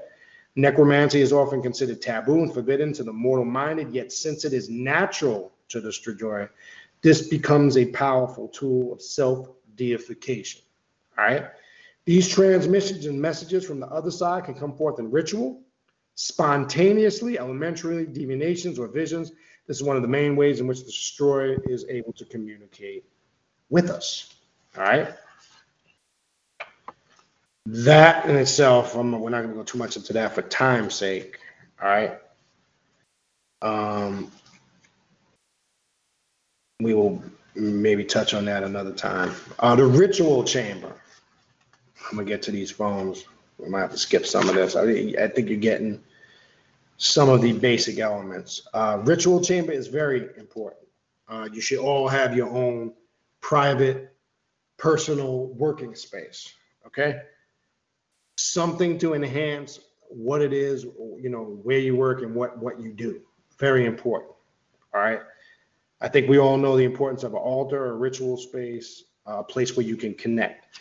Imagery, to me, and not just to me, many people will agree with this, is very important when doing a lot of this ritualistic work, especially on an individual level. You're at liberty and you have the freedom to decide how much of it or lack of you will use or not. I personally, just to enhance, because really in essence, you don't need any of this shit to work magic. It's all mental, but the imagery can enhance that experience and make it more powerful. It can make it stronger. And I've always been one, I'm down with the whole full bells and whistles, as they say, you know, candles, incense, imagery, altar cloths, you know, the whole nine. Because what I think it does is it focuses in and zones in and activates more powerful psyche centers in your subconscious mind, stuff that you may not even be aware of is at work. So I think the imagery helps activate that even stronger. It's not that it's mandatory, but I think it does. It helps in a great way. All right. Shape shifting. We all know what shape shifting is, right? We talked about this in the last couple of videos. This was a fact that we were talking about through the Obia spiritual system. This is not something you would just see here. So this is a practice that predates some of the modern techniques of vampirism, right? You could trace shape-shifting back to African and Egyptian spiritual systems. This is nothing new. But why do people hear it in this? People that are ignorant and spooked out, and they think it's some crazy off-the-wall shit. It's just you're just not familiar with it. Because you're not familiar with it don't mean that it's not a reality. It just means you're not familiar with it. That's all it means. But we know that exists. Shape-shifting, it could be other, bats, wolves, different animals. You see this depicted in many different, spiritual systems. When it's talking about here, particularly in this book, it's mentioning in, shape-shifting into particular animals. But with the perspective, shape-shifting can be done by many awakening beings, but it's predominantly on the astral plane. Why did I point that out? It doesn't, Does this mean this always happens physically on the objective realm? No. It's talking about in this spiritual system, it predominantly is referring to it on the astral plane. And this is why I said again earlier, when people are talking about the astral travel, sometimes I don't hear any of that. I have heard people tell me that when they took flight, they took a different form. But what does that mean? And how should one communicate that message to their personal selves and subconscious mind? Well, study what the animal represents, if that's the case, okay? Because it's telling you something about you. So I want to make that clear, because I don't want nobody emailing me talking about they shapeshifted into a wolf and shit. I don't want to get no emails about that. I'm just kidding. But I want to make sure we're clear on that. So I wanted to point that part out with shape-shifting, all right? Sacrifice, etc. We're kind of not, we're not going to go through all these now. Really, there just was left with the sacrifice, the servitors, the shadow, right? Which I think this is important. All right, so I'm going to read the shadow. Servitors, we know what creating servitors is on this path. Again, we'll get into that another time for the sake of time. I'm not going to get into all that. I do want to read the last one here, the shadow, which is the short section. According to Carl Gustav Jung, who everybody I'm sure is familiar with, a Swiss psychiatrist and the founder of analytical psychology, the shadow is the portion of ourselves that is the catalyst for all our negative emotions and self-destructive tendencies. The shadow is comprised mostly of repressed emotions, uncontrolled ego, and primitive urges. Now, you know what it means when you deal with your shadow self. You know, the stuff that you're suppressing, the stuff that you're hiding, the real you, which makes up not just the good stuff, but the bad stuff, right? The shadow is like a great beast within all sentient creatures, even more so for us, because we reject the eternal optimism and placidity offered by mortal-minded belief. We must all at times keep the shadow from becoming overwhelming and causing ourselves and those around us to be wrapped in negativity. We are more susceptible to the shadow than the mortal-minded because we are more in touch with what humans call our dark side. Now you understand why they say dark magic, black magic, the dark path. This is what we're talking about, people. We're not talking about, you know, just putting on a hooded robe and walking around saying Hail Satan, as some people think it is. No, when you say you're a person that practices the dark arts, this is why you're saying it. Because you are the person that has made the conscious decision and commitment to deal with your shadow self. The part that most people have no control over, or lack of, I should say. Okay, and again, I'm not talking about if you're in the room and you're on the path and you're, oh, not me, oh yeah, blah, blah, I pat you on the back. That's not what I'm talking about. I'm speaking in general. The average person does not have control over this. They're actually controlled by it. And this is what I was saying earlier, the average person by nature is reactionary. They're programmed to react because they have no control of their shadow self. They have no control of that rage and that, you know, all those things that are described here, all right? All those emotions, negative in the sense, something is only negative to you when it hinders your growth. So when you hear the word negative and positive, good and bad, that's personal. Reason why I say it's personal is because one thing could appear to one individual as good or bad, or good, or positive, and that same concept or thing can appear to another individual negative or bad simultaneously. So can two things occupy the same space at the same time? Maybe not physically, but mentally, emotionally, and spiritually. Okay? That's just basically, you got to look at it in a bigger perspective, right? All right. Then it goes on to say, this is especially true for all those who are still de-identifying from their mortal-minded roots. Controlling the shadow can be a challenging process for many of us, and it takes sheer will. Do not become hardened and jaded in your rejection of belief and illusion and turn to despair and nihilism. Remember that there's still much life, love, creativity, and joy in this world. So live your life to the fullest, no doubt. Because don't get in the mindset that I'm here and I shouldn't be able to. See, this is what the fluffy paths teach. Be in the world, but not of the world. Meditate away all of your desire. That's all bullshit. Because with that constant suppression and resistance, you're creating more persistence. That's the biggest bullshit. And most people run and hide in those systems because they're trying to avoid their personal insecurities, number one, their shortcomings and their failures. Just because you got issues with all of those areas, it could be any of the aforementioned things, okay? If you run somewhere and think you're gonna put on some attire and take 100% allegiance to some spiritual belief or system that's gonna go away, man, you're creating more fire. You're adding more gasoline and flames to that fire. That's not how it works. And this is why most people struggle or fail. When most people, we all know people are what I call culture hop, I like to call it, or doctrine hop, right? Or dogma hop, right? We all probably know a couple people here and there, maybe a lot of us know more. Maybe that one person, we may not be friends with them on a personal level, but every time we see them, they're into some other shit. You see them 1 week, they're a fucking militant Muslim. You see them 6 months to a year later, now all of a sudden they found Buddha. You see them 6 months to a year later, they're back to being a radical black hero. I know people like this. What that says is that person is very conflicted. They're not dealing with their shadow self. They're not addressing what we call bullshit. But not just saying it, I'm saying they're literally not dealing with their shortcomings and their weaknesses. So that is usually a telltale sign of somebody who I like to say doctrine hops or dogma hops, right? You understand? This is the reason why. They're conflicted in here because they're not dealing with the shadow self. They struggle on those levels. So they think by becoming a devout Muslim or a devout Buddhist or whatever the fuck it is they want to be, that's all going to disappear. It doesn't. Trust me. You're wasting your time. All right? Then it goes on to say, so enjoy, right? Live your existence, right?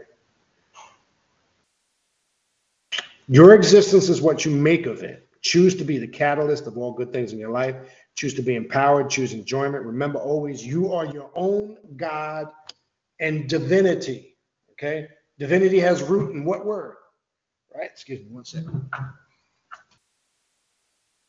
Divine, right? Has root in the word divine, right? Understand these principles. Now, these are just some of the key elements. Now, we didn't even get into, I know, which that's a whole nother class, sex magic, power of the orgasm, right? That's important on this path, but that's a class in itself. I don't want to start talking about all these topics. And there's ritualistic aspects of it. And I think that'll be something upcoming that we will do and focus just on that. And I don't know if we want to get into exact techniques outside of this, but it's part of it. And color. We didn't really get into color. We know the importance of color, symbols, etc., etc. All right. So I think we covered some of the basic elements. So what I will do for the sake of time, and I'm trying to keep this one in the parameters. Yeah. We will reschedule this. We had connection issues. Just for those that came in late, we just rolled with it. We will get this rescheduled. So look for that. I'll post it. We will get it correct. Shit happens. That's not the first time this has happened to us on TalkShoe. So it tends to happen, but we'll get it corrected. But just real quick, I know there's more people here now. If you looked in the community page, some upcoming guests we got. February is going to be a good month. We have on February 21st, we have Dr. Edward Bruce Bynum coming back on the show. We've changed the date for Bowel Cabin. I spoke with him today. And if you see, I posted, he's going to come on February 28th. Reason for that, that's the day in the launching of his brand new book that he's got coming out. Ghosts, Demons. I'll give you the title. He actually sent me an electronic version. The book will be released on February 28th. So he wants to come on that date so we can talk about that book. And I said that'd be a great idea. I think that would be cool. And plus, he'll be on the show to launch it, which I think will be even, cool. But the title, and I've glanced through it. And one of my goals this weekend is to really look at it. Devils, Demons, and Ghosts in the Hebrew tradition, romancing the Sitra Akra. And if you're not familiar with Hebrew mysticism and working with, if you work with some of the Goetia and the demons, you'll know. It's a long grimoire. He's been working on it for a while, from what he told me. As I'm looking at some of the text, quote unquote, he says, I have been writing from morning to night. The new book must be done by the 14th, so it is conceivable I can do the 28th. Since the new book will be out, we can discuss it. I'll send you a copy once it is completed, so you have a reference. Do you usually read through Kindle? It is about Jewish demonology and the Sitra Achra per the Judaic aspect of the Kabbalah, et cetera, et cetera. I'm not going to get into some of the other stuff. So that's the goal.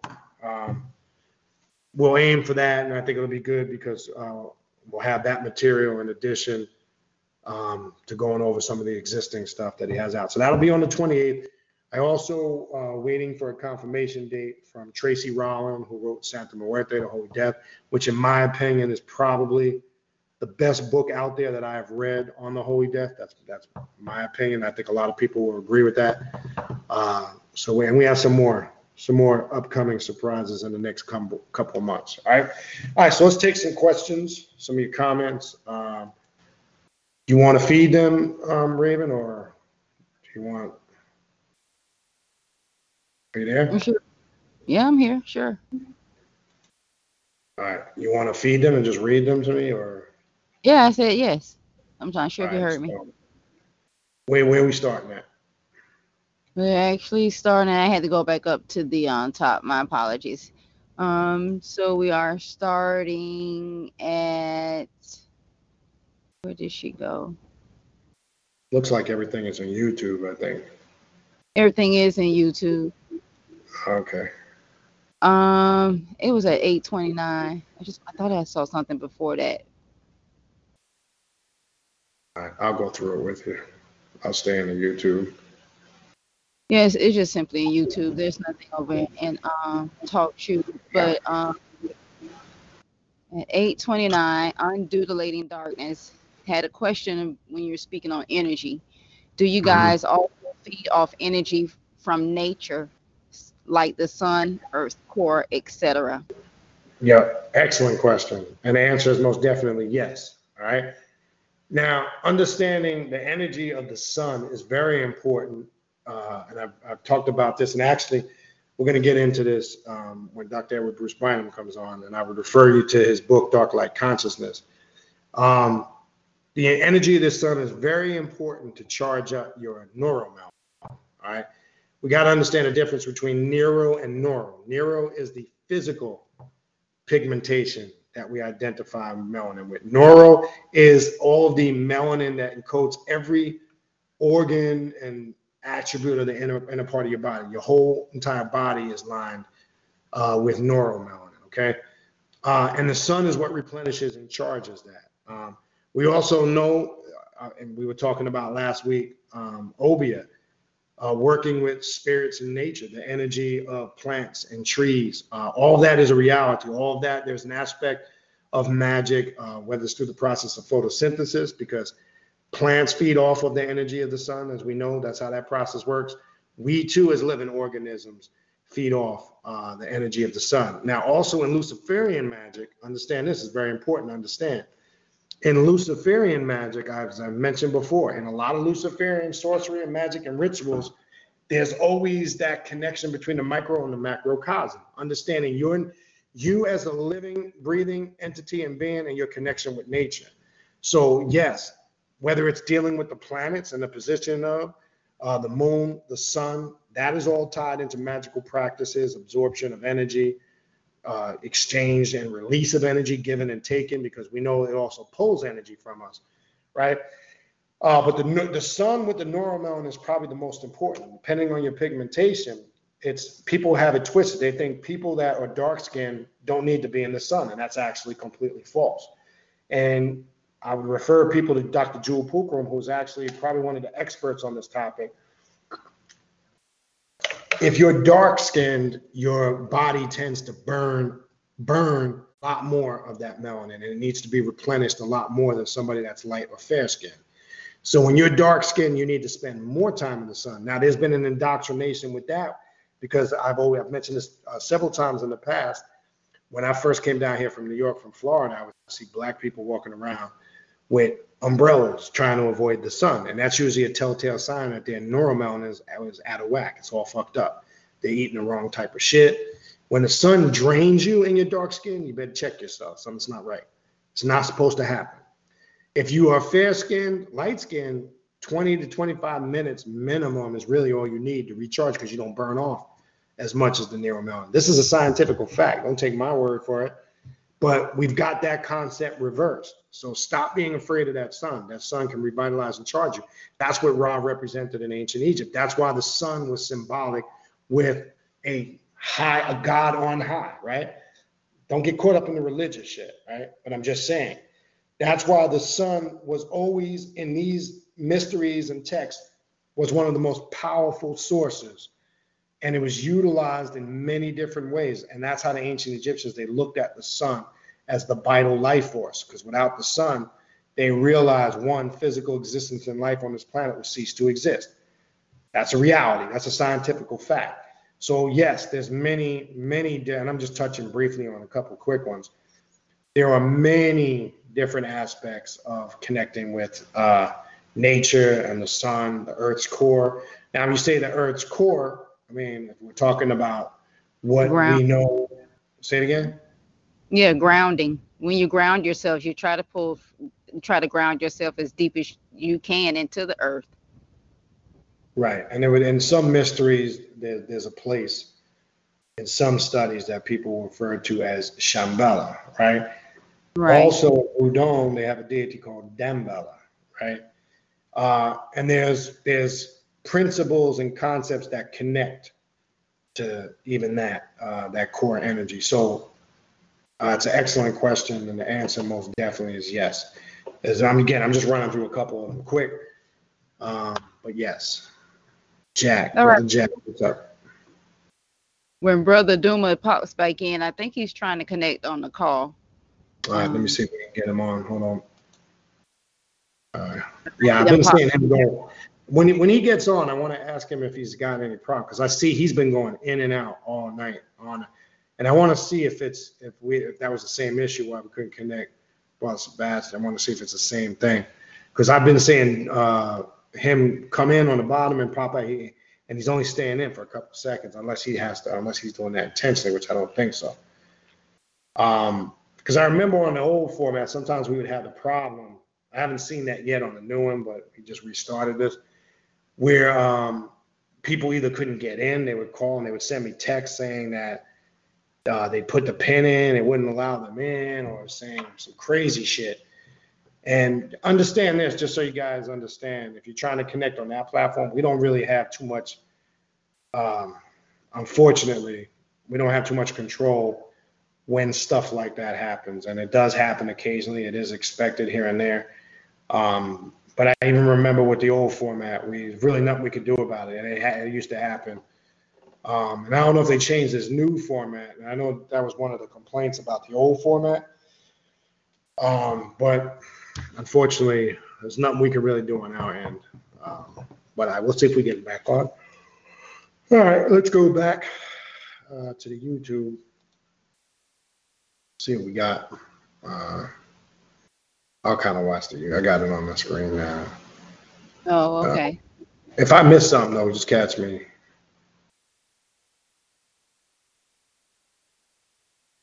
Jack sometimes feeds off the stars. What you feed off, brother? Lucky Charms? That's not fucking with you, brother. Oh, if you're still listening, Jack, I don't know if you're here.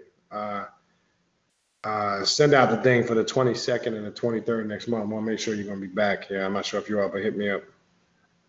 All right. You see Raven put in the phone number, and I know I saw Wacky J somebody else put it in earlier. If you want to call in and ask a question and speak to myself, Raven, or you want your voice to be heard, you'll see right there in the chat. If you're listening, if you're either live on TalkShoe or you are live here on YouTube, the call-in number is 605-562-0444, and it's going to ask you for the ID, which is 1345.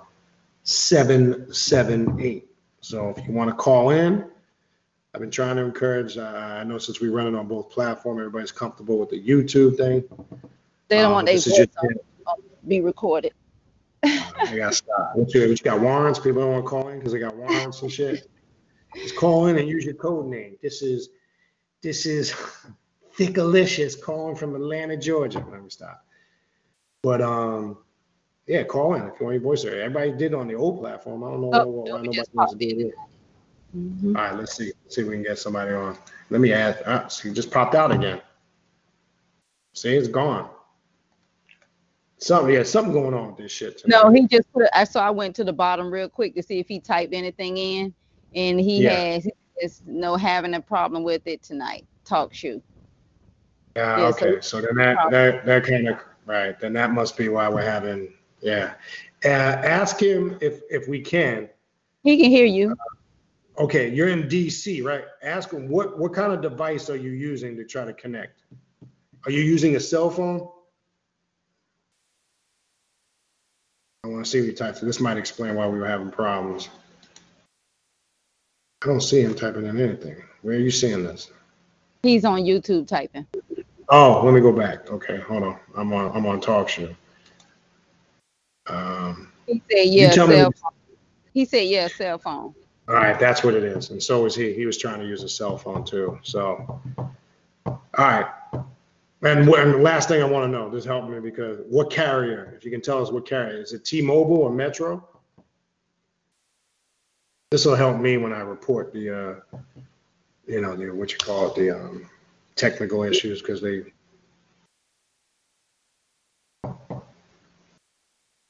Did you type in what provider? Yeah. Okay. He typed Metro. So that's what it is. All right. So we'll have to make sure we reschedule this. We have to get them on a landline or. All right.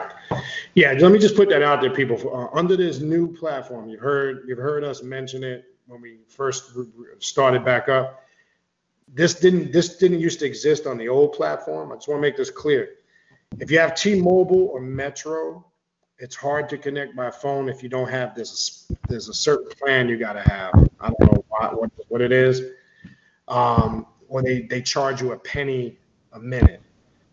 I guess because this is a talk show type of number, it's not included in the plans, which I think is ridiculous. T-Mobile and Metro, we have found that people have experienced difficulty connecting if you have those carriers by phone. So it's probably better to connect to the internet if you can. When you connect via the internet, it gives you the capabilities of video and audio. If you don't want to be seen on camera, you just keep your camera off. You just turn your camera off. But at least you will be on the call if you want to actually talk live and ask a question. You can just keep your camera off if you don't want to be seen. But unfortunately, that issue exists with T-Mobile and Metro, and we ain't got no control over that. All right. But again, if you do want to call in 605-562-0444, ID is 134778. All right. Yep, and all you have to do is choose join live, join studio live, and once after you choose join studio live, it's going to give you, I believe, 3 options, and choose the one with the computer option that gives you the ability to listen and ask your question. All right, I got Doom in here. Let me see if I can plug him in. Let's see. Brother Doom, can you hear me? He's just viewing. No audio connected. Yeah, but he's got no audio connected. He says viewing only. Yeah. All right. All right, I give up on that shit. We'll have to look into that. And again, software is new. We just restarted using it. So we're going to have to work some of the kinks out. That is what it is. Make the best of it and just keep rolling. All right. Brother Phil typed in, vegan diet is bad for your health. Nothing but sugar. Listen to the horror story of ex-vegans. I agree. Look, again, I don't want to get too much and keep going on about it, but there's not one specific diet that works for everybody. I just want to stress that. If you believe that shit, you're stupid. Okay. Yes, there's basic things we should know when it comes to diet, but Phil's making another good point. I've heard those horror stories too. I would just say be careful with it. It's the best thing I could say. And remember, a lot of those diets where everybody's just eating raw foods and dry foods and fruits remember, a lot of this stuff is geared towards people that live in a tropical environment. A lot of those diets are not good if you live in extreme cold weather. I'm telling you, you do a disservice. Now, some people by nature who per se are A blood, B, they are more herbivorous. Some of them are able to maintain through that. But I'm speaking more so for my O positive and O negative people. You will struggle with that. Trust me when I tell you. All right. Got a caller. Okay. See what we got here. Hold on. Okay, let's see what this is. Okay, we got 850-405. Can you hear me? Yeah, I hear you loud and clear. Hey, okay, we got you, brother. Okay, I had a question about because sure. I've been at this thing for a while now, and I noticed some similarities. I want to because I've been really studying the Kabbalah, but okay. I seen some because I've been trying to go at it through like colors, almost like just meditating on a certain color that day. Okay. I wanted to know how do you line that up with the Kabbalah, like far as like say like if you wanted something to manifest and mm-hmm. and you right. wanted to move up through the tree through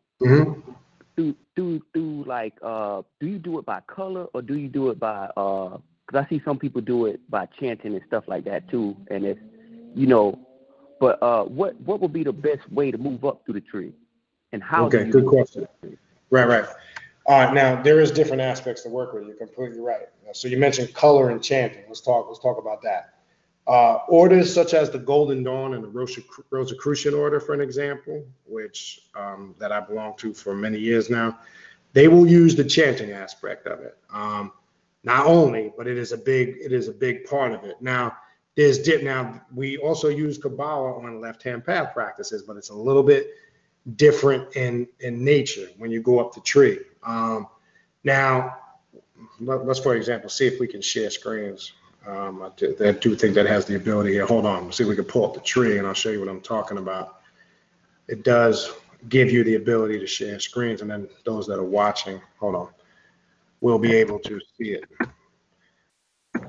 And then the color, because then there's a lot of work with it, dealing with it with your chakras too. And that's worked with on many of these paths. Hold on. See if I can get this up on the screen. Just so people can see it.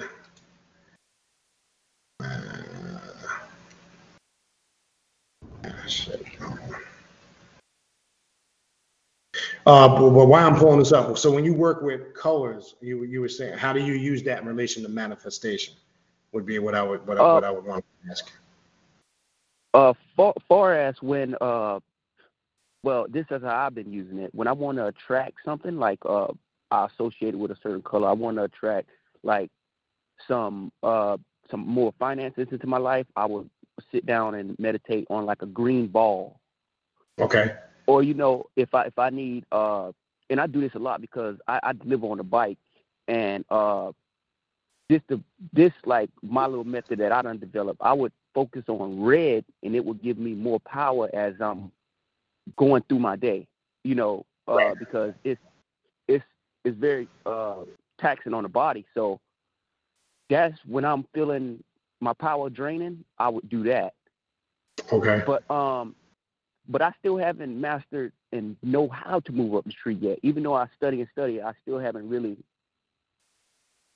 haven't really got the experience of moving up the tree yet. Right. Well, I mean, it's a lifelong process, especially when you get to the top at the crown, right? When we're dealing with immortality. Now, So how we'll connect with it on this path is when you're dealing with the chakras, right?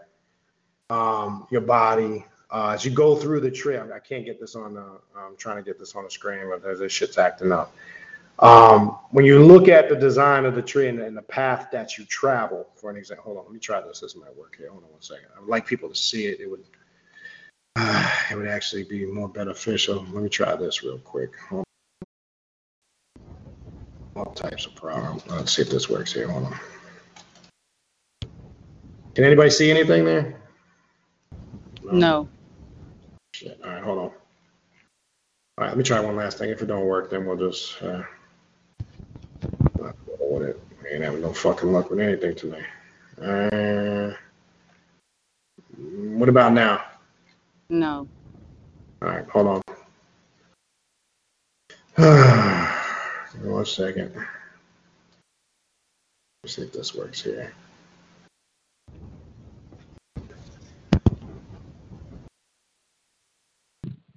Because if you see this, it'll actually make a lot more sense. Hold on.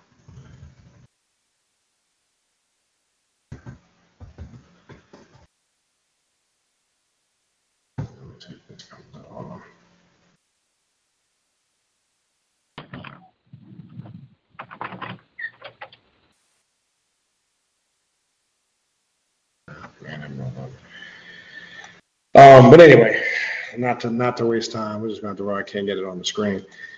But the mysteries of the Kabbalah. Now, for an example, if there's somebody working it, there's the Hebrew mystical aspect of it. We don't really work with it on that path. That becomes a little religious.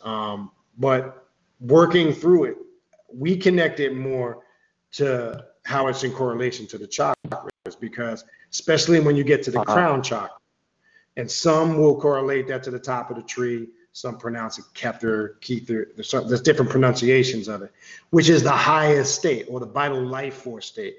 For an example, in the Rosicrucian order or alchemy, they'll call it the vital life force, which connects everything.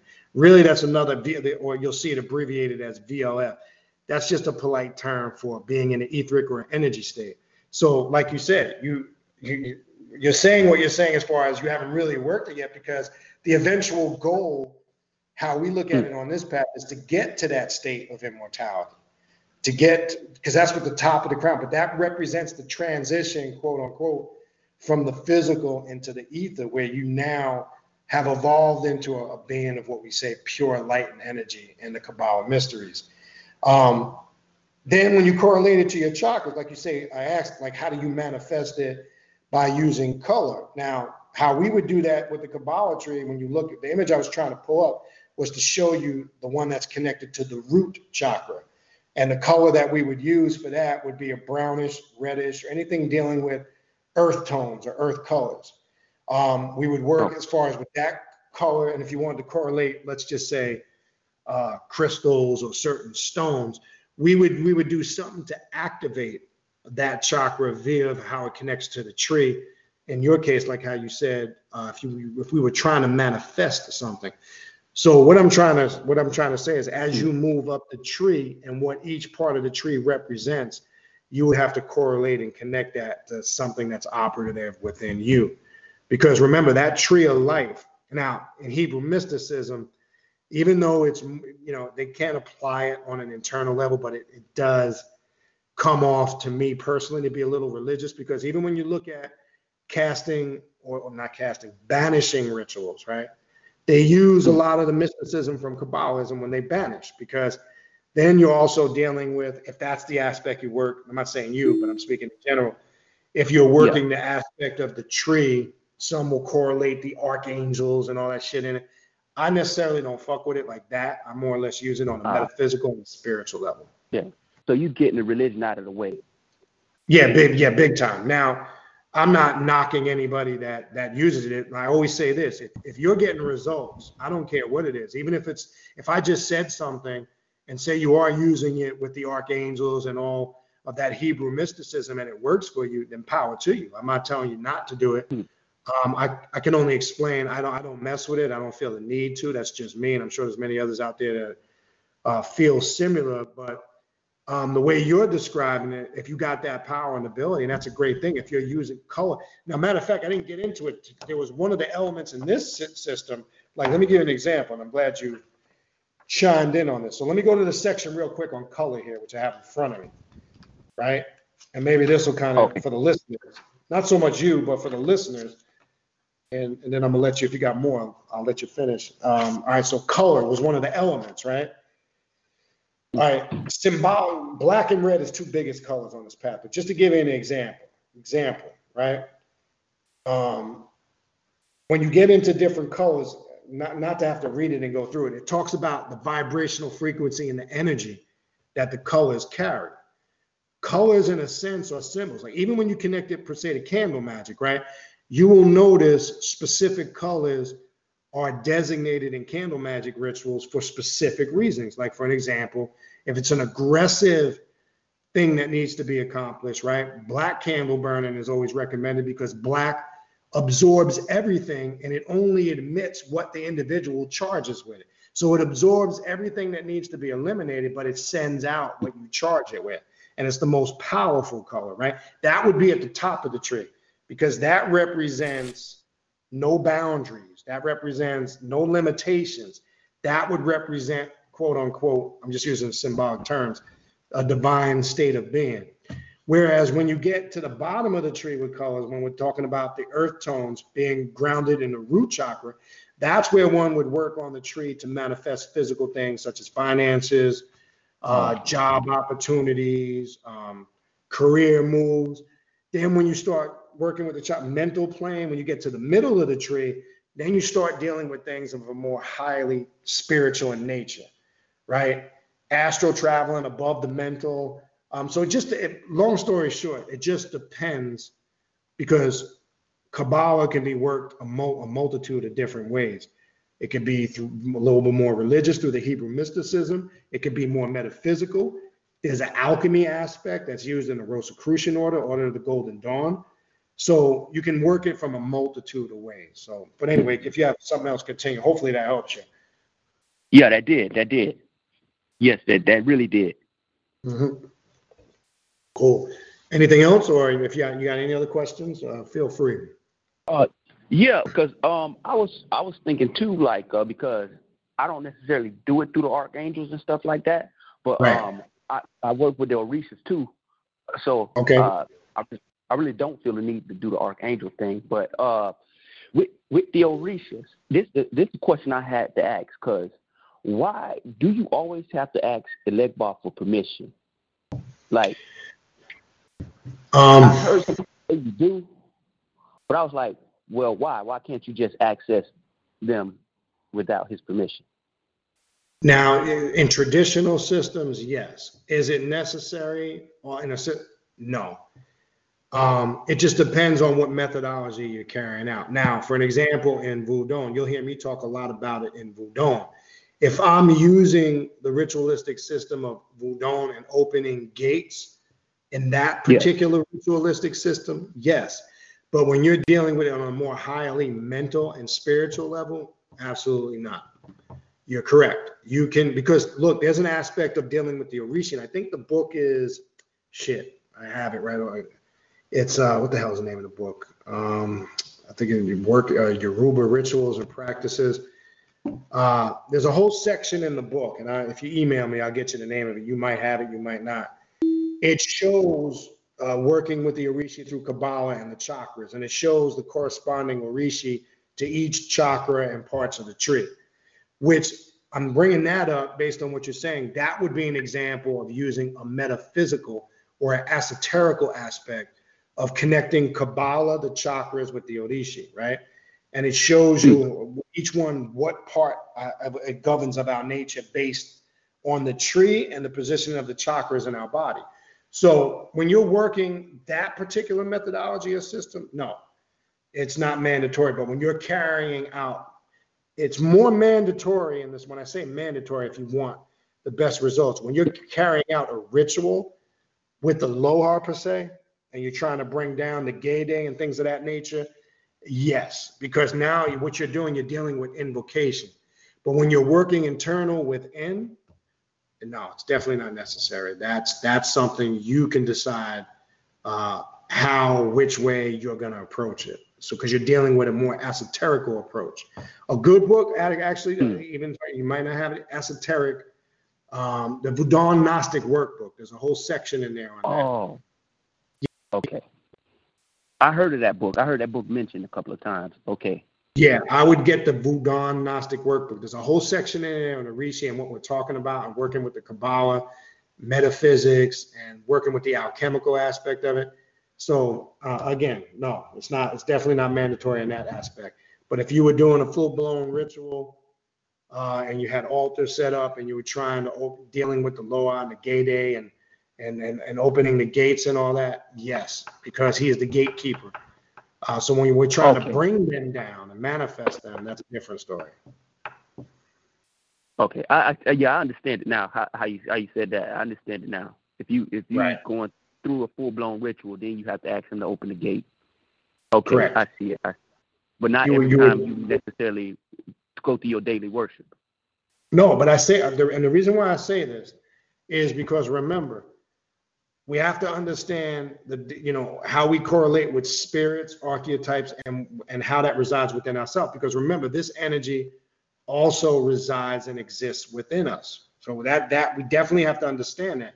So even when we're tapping into this energy, we all have that Papa Legba aspect of ourselves, or that Oshun aspect of ourselves, or that Obatala aspect of ourselves. But they'll teach you in traditional Ifa or Santeria, when they say that you have a particular one that rules your head and another that guards the body. Because remember, there's always a male and a female. And I'm saying this being initiated, Oshun rules the head, Ogun rules my body in that spiritual system. So we're dealing with a high level of spirituality because there's always the masculine and feminine principle at play.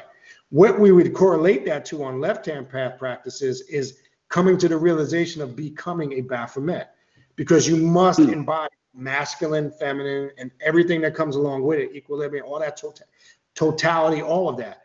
And that's why in the Ifa system, you have one that rules the head, that's male or female, and you have a male and a female. One rules the body, one rules the head. So what does that say about an individual? And some people get lost in this. What does that say about an individual who's a male but has a female Orishi, such as myself, that rules the head? It don't mean that you're female, because we know on the spiritual realm, or the spiritual means gender is not the same thing. It doesn't mean it. But I know that I'm just saying that for listeners that might be listening. But there's inner workings and outer workings always at play here. So it's the approach. So the answer to that question, which is a very good question, no. If you're working with it on an esoterical, on a metaphysical level, you definitely don't have to. Okay, man. I appreciate that, brother. No, I appreciate you calling in, man. Thanks for listening. All right. Thank you. Cool. All right. I'll let somebody else call. You got it. All right. Let's see if we can get, I think we got Brother Doomer. Brother Doomer, can you hear me? I'll let somebody else call. Got it. All right. Let's see if we can get, I think we got Brother Doomer. Brother Doomer, can you hear me? Yeah. Why am I hearing myself twice? Yeah, I can hear you, but I got a massive echo. I can hear you. Can you hear me? Why am I hearing myself twice? Yeah. I don't know. That's what I hear. Me too. Can you hear me? Yeah, I can hear you. Yeah, I can hear you, but it's double. I think this is why we had problems connecting farther earlier. We just, I don't know what the fuck's going on. I can hear you. I think this is why farther earlier. We just, I'm gonna try to go on YouTube and answer your question, brother. It's bad. I just hear everything twice. Earlier. Yeah, I'm trying to go on YouTube and answer your question, but it's bad. I just hear everything repeating twice. Okay. Hear me? I'm not even talking and I'm talking. It's fucking crazy. Yes. I hear me. I'm not even talking and I'm talking. That is crazy. Yeah, there's something going on. So there's some crazy shit going on tonight. All right, we're just gonna skip that. And again, he's got, what did he have again, Raven? He had T-Mobile or Metro? Metro. Yeah, something not right. And I think that's what Father had too. So see, now it's going away. It's not there anymore. No, because it was something when he immediately came in, it was definitely something with his connection. And he's been struggling all night. He was doing the same thing. Same thing that father was doing. He was popping in and then popping out. He would only stay in for about 10, 15 seconds and pop right out. I don't know what the fuck. I don't know. It's something. Anyway, whatever. We just got to deal with it. Ain't know what we could do. All right. So let's see what else we got. Let's try to get through the rest of these questions. And then I'll try to wrap this puppy up.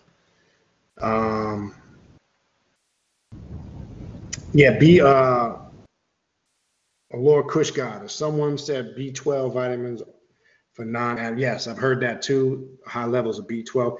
But here, in reference to the diet thing, the correct way to do it, I don't care if you go to a natural herbologist, you should, before partaking in any diet, you should get a thorough checkup. What do I mean by that? You should have full blood work pulled. You should understand your blood level counts. You should understand your sugar levels. You should understand your protein level, all of that. You should make sure all your organs are functioning correctly. You should get thorough blood work done. First and foremost, get everything checked out before taking on any extreme diet.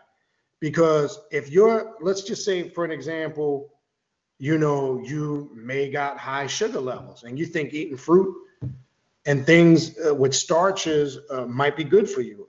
It's not. If you're eating a lot of tropical fruit, that could be a bad thing. It could raise the sugar levels. You should know your cholesterol levels. All of those things are important before just taking on an extreme diet, because you're not going to know how to address. So some people just go on and they think, oh, if I just do this, this clears up this and this clears up that. And that's not how it works all the time. So all I'm saying is, if you are an individual, and look, power to you. If that's one of your goals and desires in life where you're into diet, power to you. But I would just say be careful and be wise and be smart. And I would also say don't push a diet that works for you as if it's going to work for everybody else. Because the first thing I ask people when they say, yeah, man, I did this diet and I got such and blah, blah, blah, this and blah, blah, blah, that. Cool. But what's your blood type? And that usually answers most of the questions. And then what kind of food are you eating? All right. See what else we got.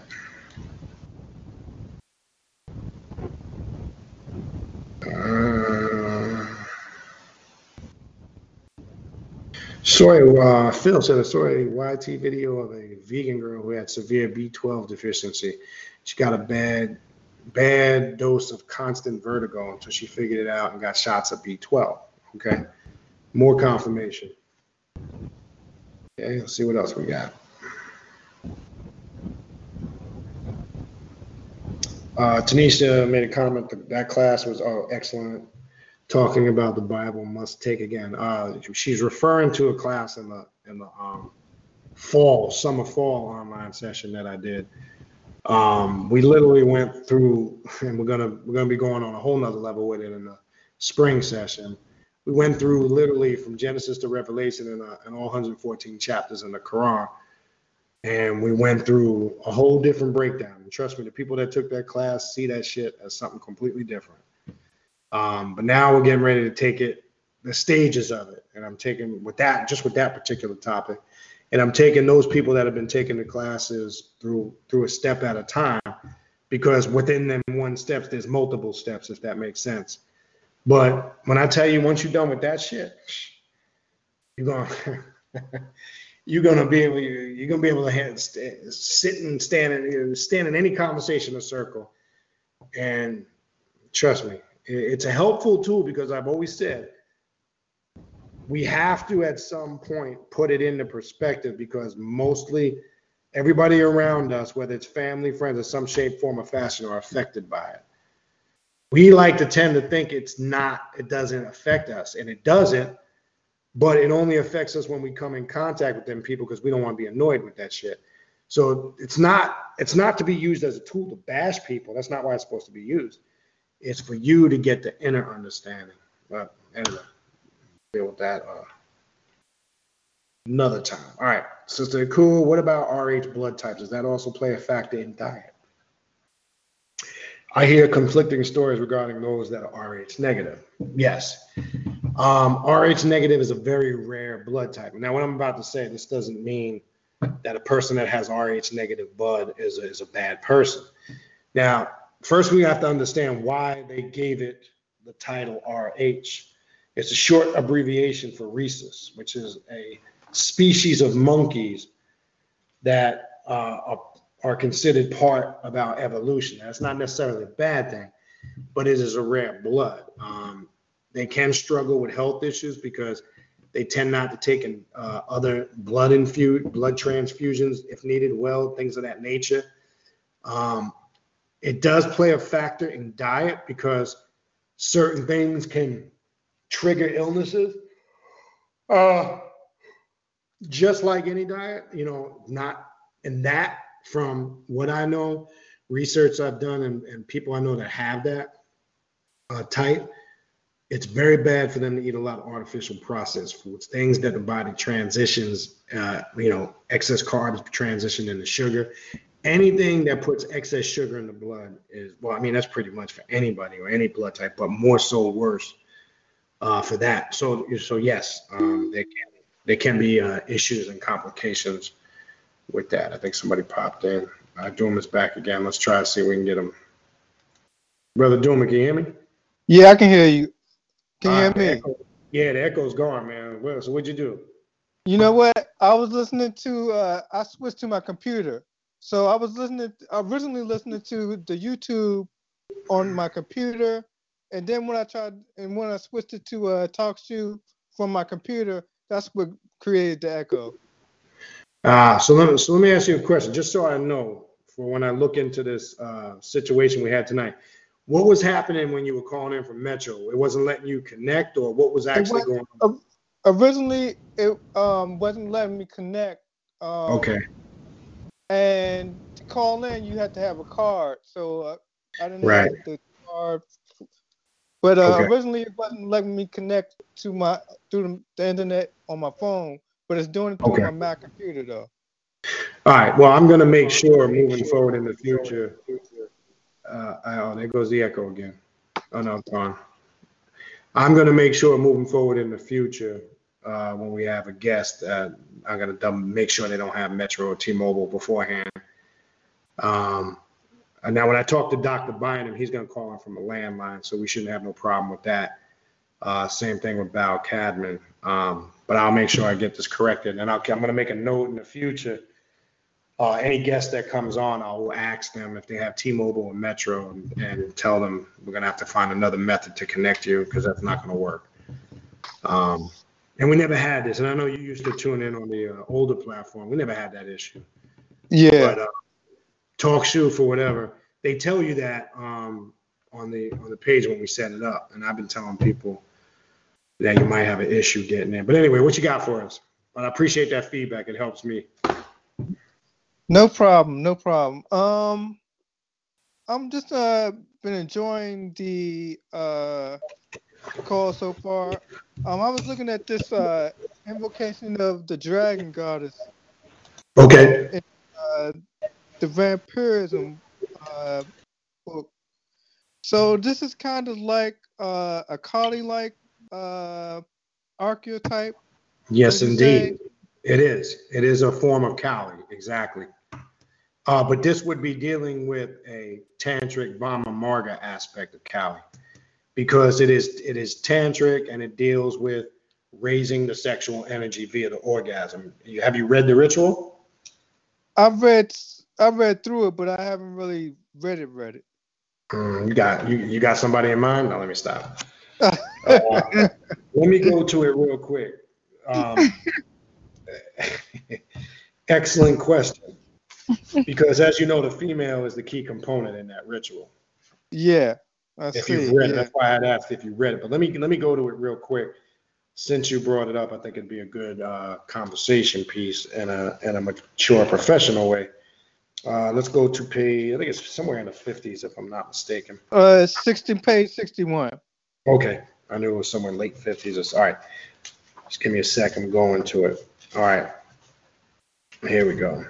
Invocation of the dragon goddess. And then there's the chant. So in this ritual, you're dealing with the masculine. Well, what was your question originally, just so I don't get off track, in reference to that? I was just, my question was basically, I was really going to ask about. Ask Father Sebastian the purpose of the ritual and Mhm. why was it incorporated into this Vampyre Magick book. Right. And it's a good question. And I can tell you this. It's very similar, yet well, different in a sense with the Infernal Union ritual. But it takes it to the development of it, and the process is different in the sense that it's more centered around the feminine energy. But the catalyst that's working its way through it would be the representation of the male priest, right? That's just the fluctuator of the ritual. But the key is, remember, when you're doing this, you're raising yourself up as you get to the end of the ritual. Remember, the whole beginning part of the ritual is the female, stimulating herself while the male is chanting, right? And she's saying a specific Kali chant while that's going on. So that's charging. I'm gonna tell you, the whole purpose is centered around the release or the orgasm. So that's charging. I'm gonna tell you. So I'm hearing the echo again. Gone. I don't know what. Oh no. Yeah, it's gone now. Yeah, I turned my phone up. That's what it was. Yeah, probably picking up the two devices. Yeah. So you're charging the release. That's the key, the male and the female. And just I say it's similar to the Infernal Union because that's where the purpose that the ritual is being done, just like anything else, you should have an intent for doing this. At that moment of release, and both individuals, if it can be timed, is when you should put the intent out there of what it is you're trying to accomplish. If you look at the chants, right, on page, or the invocations, I should say, well, the chant, the Hail Cowistry, you say that in a repetition. And as it says, this is when the female priest is masturbating and stimulating herself and not coming to climax. And then once she is at a high rate of stimulation, then she performs oral on the male. And then they actually do the actual act of trying to time the release. But the chants are in relation, everything is in relation to charging that energy up for a specific purpose. You understand? Now, when you're calling upon, when you look on page 62, for an example, and I always tell people when they perform workings like this, look at in detail the meaning of the words in the invocation so that you get that stamped in your subconscious mind before you do it. Because in the invocations itself kind of explain what you're trying to accomplish. For an example, right? Let's just read the two short ones for the Mithu and the Kalistri, right? The first one, the Mithu, right?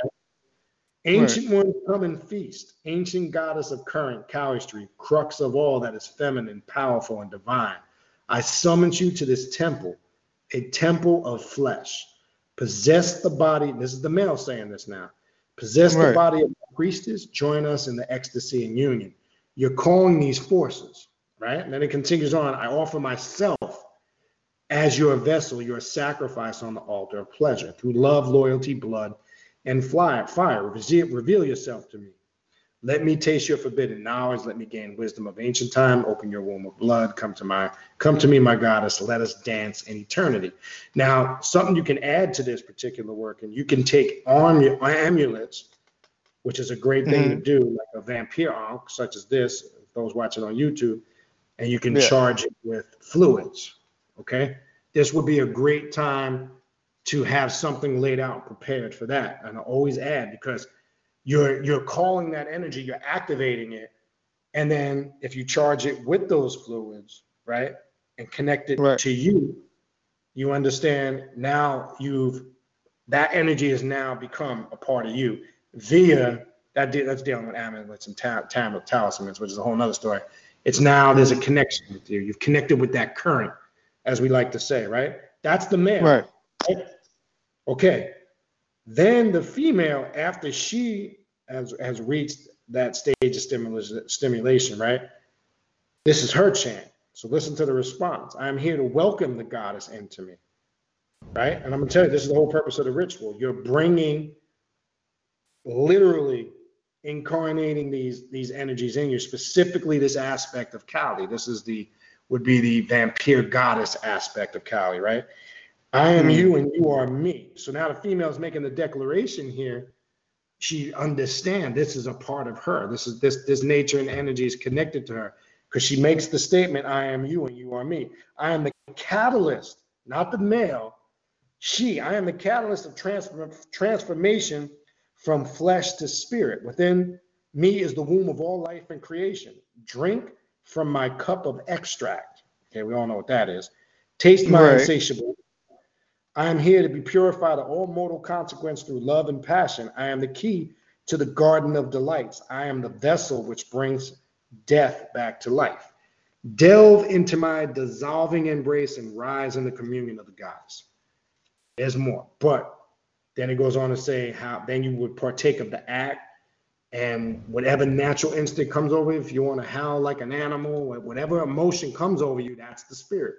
And that's what's charging the power and the energy of the climax or orgasm, as it says here, right? And then you seal it with the chalice, right? Both drink from the chalice, which has been charged, as you see in the ritual, and that's kind of sealing the pact. I only recommend you do this with somebody like mine. That's exactly. Exactly. Don't go find because remember, in this type of work, and this is the stuff we were talking about earlier, when you're doing workings of an high intense nature, you must be very detailed and selective in your preparation, your selection. This is not just something you run around. This should never be promoted as just a thing to do, because I can, like they do in the conscious community, you got your conscious pimps that use the black woman as God thing, which is all front just to get into a woman's pants. And that's that's the only reason why they say that. We as vampires on this path, adepts, we never want to utilize that as a tool, for pimping. We always want to utilize it as a tool for spiritual growth and change. And that's it. And be straightforward with it. And if a person's not down with it, they're not down with it. I mean, it is what it is. But if you have a target in mind for that, I would just thoroughly sit down, go over the ritual with them, make sure they're clear, and make sure you both have an understanding of an intent. What's the intent? What are we trying to accomplish here? Now, I've known that to be done to obtain getting a mortgage approved. I mean, literally. So say that's your intent. Say you're struggling to get a mortgage approved, or say you're trying to buy a house, or you're trying to get to a better situation. Or if you want to go more highly spiritual in nature, maybe you're just trying to obtain and increase your spiritual power and stamina, which is always, to me, a great intent to do any working. Maybe you want to enhance your clairvoyance, your intuition, your telepathic abilities, and you want to tap into these spirits because they have that power. You're just using the raw sex force to tap into it. That's it. That's all. That's all. It's giving you another avenue, another outlet. But I want to make sure, and it's a very good question. I just want to make sure it's presented right and it doesn't come off as just gimmicky, as I was saying in the beginning. Because I'll be honest with you, and you know this as well as I know this. There are people out there that it can come off gimmicky or too gothic, and that's not what this is about. I just want to make that clear. I take stuff like this very serious. It's of a very high spiritual nature, and I think a person should proceed forward with wisdom when doing stuff like this. You know what I'm saying? So most definitely. Yeah. But did you have any other questions? That was it. I just found it interesting when I was first scanning through the book. I just found that this particular ritual was interesting, and it was like a vampire take on a basic, or more than a basic, sex magic ritual. It is. You're definitely right. You hit it on the head. And it's dealing with the aspect, because like you saw, I did a video not too long ago, And I was trying to get people familiar with and in sync with an aspect of Kali called Kali Durga, which deals first with clearing up your bullshit, clearing your paths. So when you're working with an intense ritual like this, transferring energy, you want to make sure that those paths are clear and in harmony. Even if you got bullshit you're dealing with, as long as it's in perspective, you're good. But I would never recommend anybody jumping into that and they got a lot of other personal bullshit they're dealing with that they haven't worked out or cleared up, because all you're doing is you're tapping into a very raw, powerful, intense energy. And in essence, that can be a little more damaging and detrimental to you than it can be helpful. So that's why I was doing that. Like, and you got to be careful if somebody's just promoting it like that on the surface. That to me is an individual that's not doing their due diligence. They're not doing their research, because as you see, it's an aspect of Kali, right? And you're dealing with a very raw, aggressive of Kali. And when you're activating this aspect of the goddess, let me tell you this: she don't give a fuck if you got issues or not. I gotta keep it with you 100%. You calling, you're invoking, it's coming. They're not concerned with what you got wrong or right with you, because it don't see people got. If you think that that's the case, then no. So that's why I say it's important to have your personal shit in order when working things, of this type of nature, because like I said, it could be more damaging than helpful. But you'll find if things are in order, you will find it's a very rewarding and fulfilling experience. It's very powerful. But also know this: when you do something like that, there's a connection and a bond there, regardless. So you have to. That's why I say you need to be selective, because regardless, there's always going to be a connection there. You understand what I mean when I say that? Okay. Yes, sir. There's no getting around that. So you have to keep that in mind when you proceed forward with this. So if I'm going to go ahead and do this, am I willing to be, accepting of that connection? That's just something that never breaks, because remember, that connection is made on a higher plane. It's not made here on the physical. Remember, use the term vessels. If you remember what it said there, you're being used as the vessel. So that energy is being transformed, and it's being transformed literally through you. You understand? So you'll have that bond on the astral, regardless if you never spoke with that person ever again. Do you understand what I'm saying? There's that. Those forces have connected. So I'm saying all this to say it's very important to understand all this when carrying that type of work out. That's basically what my point is. Cool. All right. And I know we got an appointment on Saturday, so I'll be calling you on Saturday. All right. All right. Look forward to it, brother. All right. We'll talk on Saturday, brother. All right. All right. Peace. Peace. All right. Let me see if I can get through the rest of the chat. That was an excellent question. That's why people, I'm telling you, man, it's better if you call in. The purpose of doing this format on Thursday nights, I want to hear from more of you guys physically calling in, so you could actually talk, not just to talk to me, but let everybody else hear your voice. It's a different interaction, and I want to put that out there. That's what Thursday nights are about. The Thursday night show, I don't want it to just be a regular YouTube show. I'm live streaming it on YouTube, just so those can see it, and it's recorded and it'll upload on YouTube. But I want to encourage people to actually call in on the TalkShoe site, call in on the number, or come on. Again, if you sign in on the internet, you don't have to be seen on camera. Just turn your camera off. I just think the personal interaction is a lot better, and just in my opinion. All right, let's see what else we got. All right.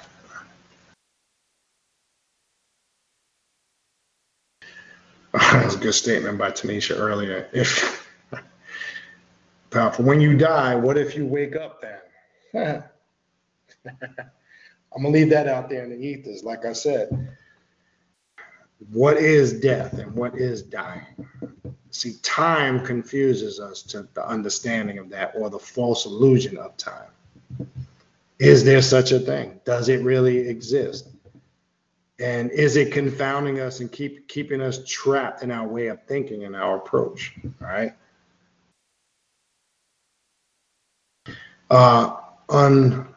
undulating darkness. People get loony, and this is true, in their astral, caught up in their subjective funk, thinking it's objective. I agree.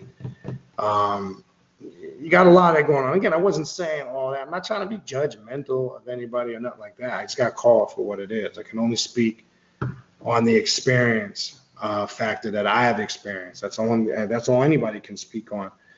But I can detect by descriptions that, like Father Sebastian said in the book, that it's more so sometimes people confuse tapping into an aspect of their imagination that can be confused as astral travel. So, yeah, good point. What else we got?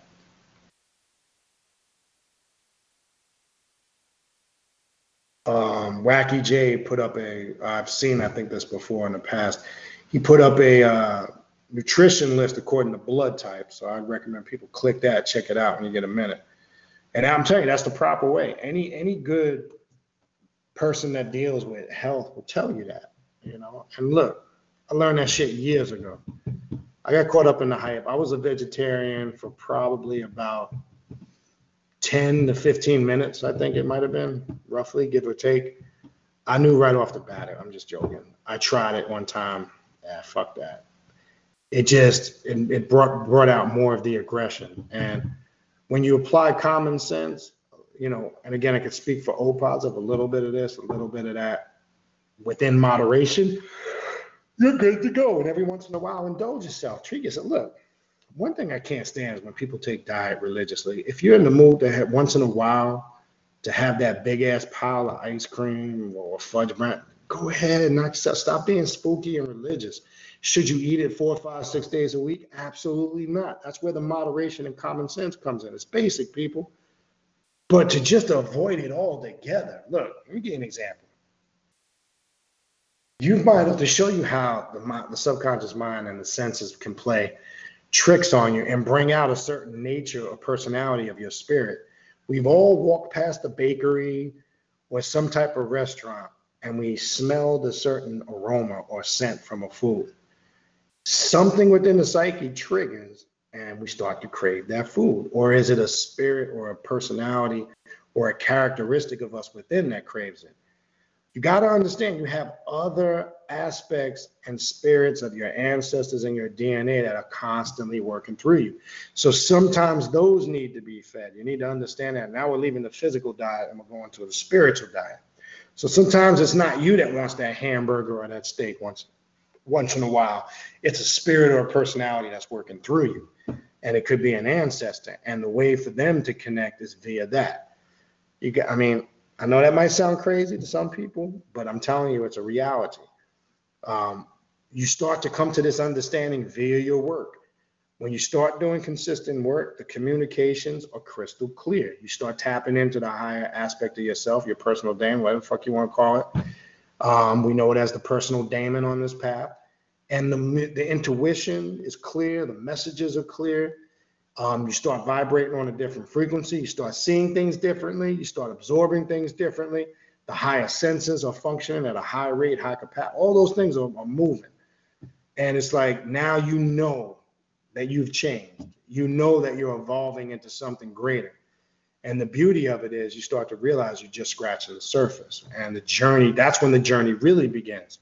The journey doesn't really begin. You're just at the baby stages when you're just bashing yourself upside the head with all these books and knowledge, but you ain't applying any of the shit. You understand? All right, what else we got? Raven, anything you wanted to add, or are you busy? Because I haven't heard a peep out of you. You there? Did you fall asleep? I can, but no, go ahead. Yeah, you're doing something. You're bullshitting. It's all right. I'll let you ride with it. No, just kidding. All right.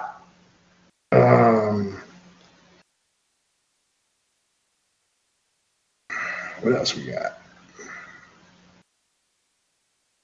That's good. Good point and comment by Brother Phil. I shapeshift when I take on the aspects of my different created demons. That's a really good aspect to use it. And again, especially when you're astral traveling, you take flight. Remember, most of the shapeshifting is going to happen on that. Now, there's messages in that. If you're taking the form of a particular thing, it's probably dictating, your subconscious is communicating to you an aspect of your nature, your spirit, and your personality. And you embody the characteristics of that which you're shape shifting into. It's also worked with like that in Obia in certain aspects, and that's why you'll see the last two videos I did on the last two Tuesdays kind of went into a little bit of that. Remember, you are taking on that form because you're vibrating outside of physical now. You're not confined to three-dimensional existence, person, place, or thing.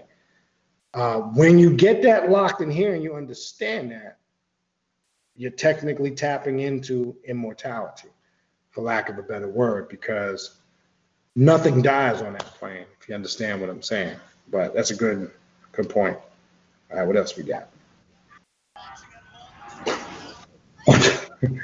Unadulterated darkness. I know this comment got blocked because it had profanity in it. YouTube automatically does that. But they typed in, I shift my astral form into a fiery demon and grab him by the pussy like Trump.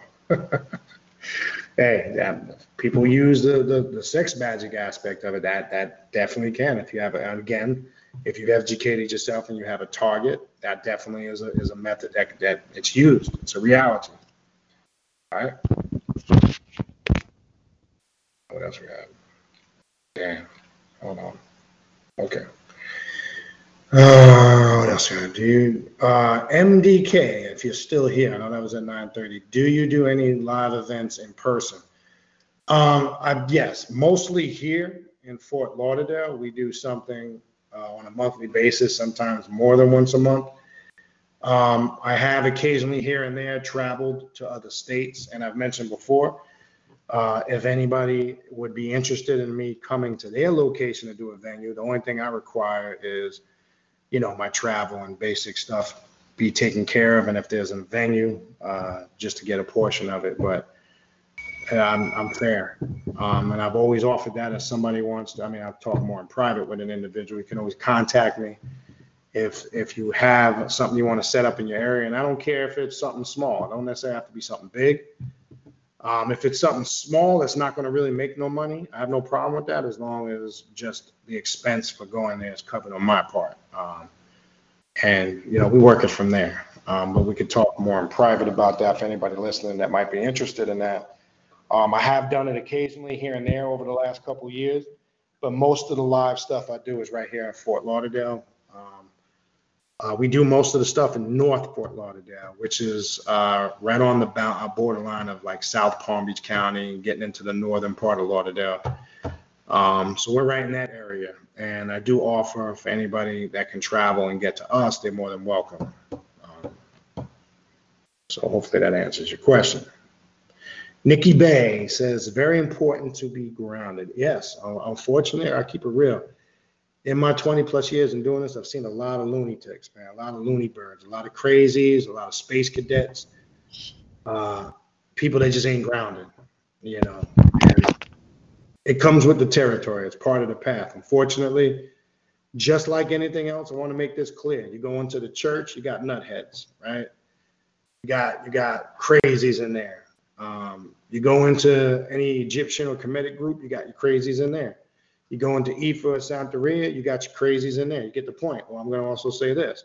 There's also crazies on this path too. Don't think everybody that's on this path is in sound mind and sound body.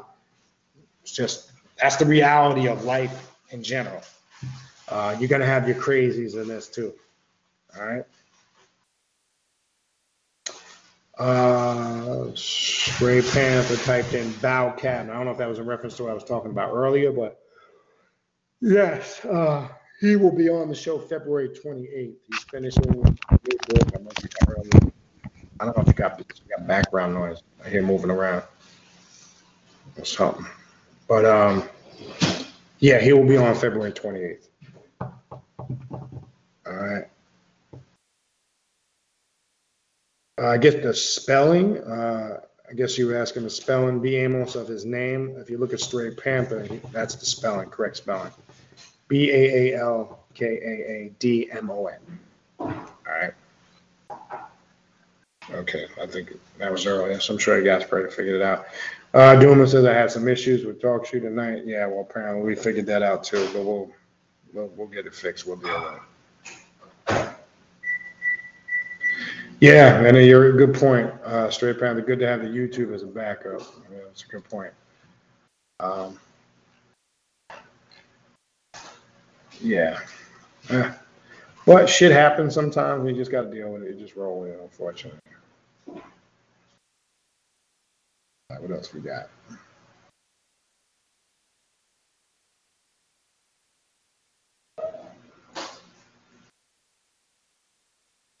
Undulating darkness was a good technique just to share if people didn't see it. One of my techniques is to draw the life force of the earth core into my chakras and etheric body. Amps me up, most definitely. That's a good recharging or charging method. All right. What else we got? You Okay, answer, brother? You answer, Straight Panther? yeah, which one was it? Which one? What is I Zephyr? always feel better. I'm sorry, I couldn't hear you. What is Zephyr? Yes, Zephyr. You'll see Father Sebastian has written in the book. It's no different than what we also call on this path Kepper, Kheper, or Kepera, another term, which all it has the same exact meaning, whether you're using it from the ancient Egyptian root word of it, or how it's pronounced in this particular vampiric path. It's the same thing. Kepera, coming into the self-realization and awareness of who and what you really are. Again, not who you think you are, not who you want to profess yourself to be to others, but who you actually are. That's what Kepera is. It's the realization and the awareness. And we always are constantly having moments of that. And we're always striving to have continuous experiences with that. That's what this path is about.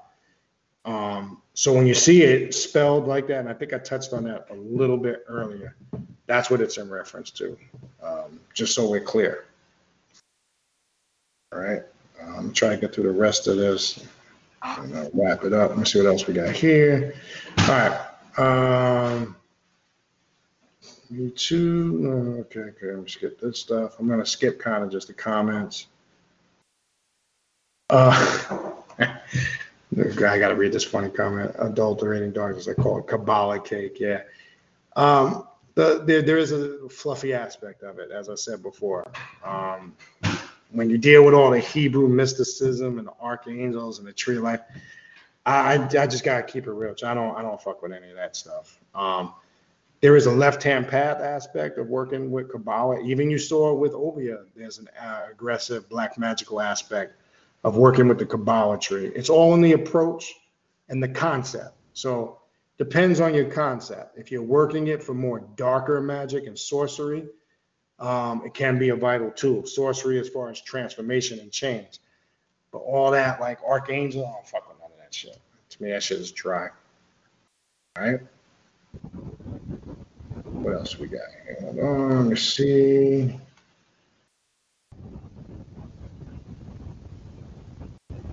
Yeah, I'm just looking at some of the comments from Brother Duma with all the technical difficulties he was having. Yeah, always weird. Undulating Darkness. Has anyone read Draconian Ritual book by Asenath Mason worth it? No, I haven't, but I will mark that down and I will seek out a copy of that and read it. I have heard the name before, okay, but I have not read the book. Wow, this is a long name. Flamboyant, Fire on, Lily of Satan, Set Witch. Hi. It's a long ass name. All right, what else we got? All right.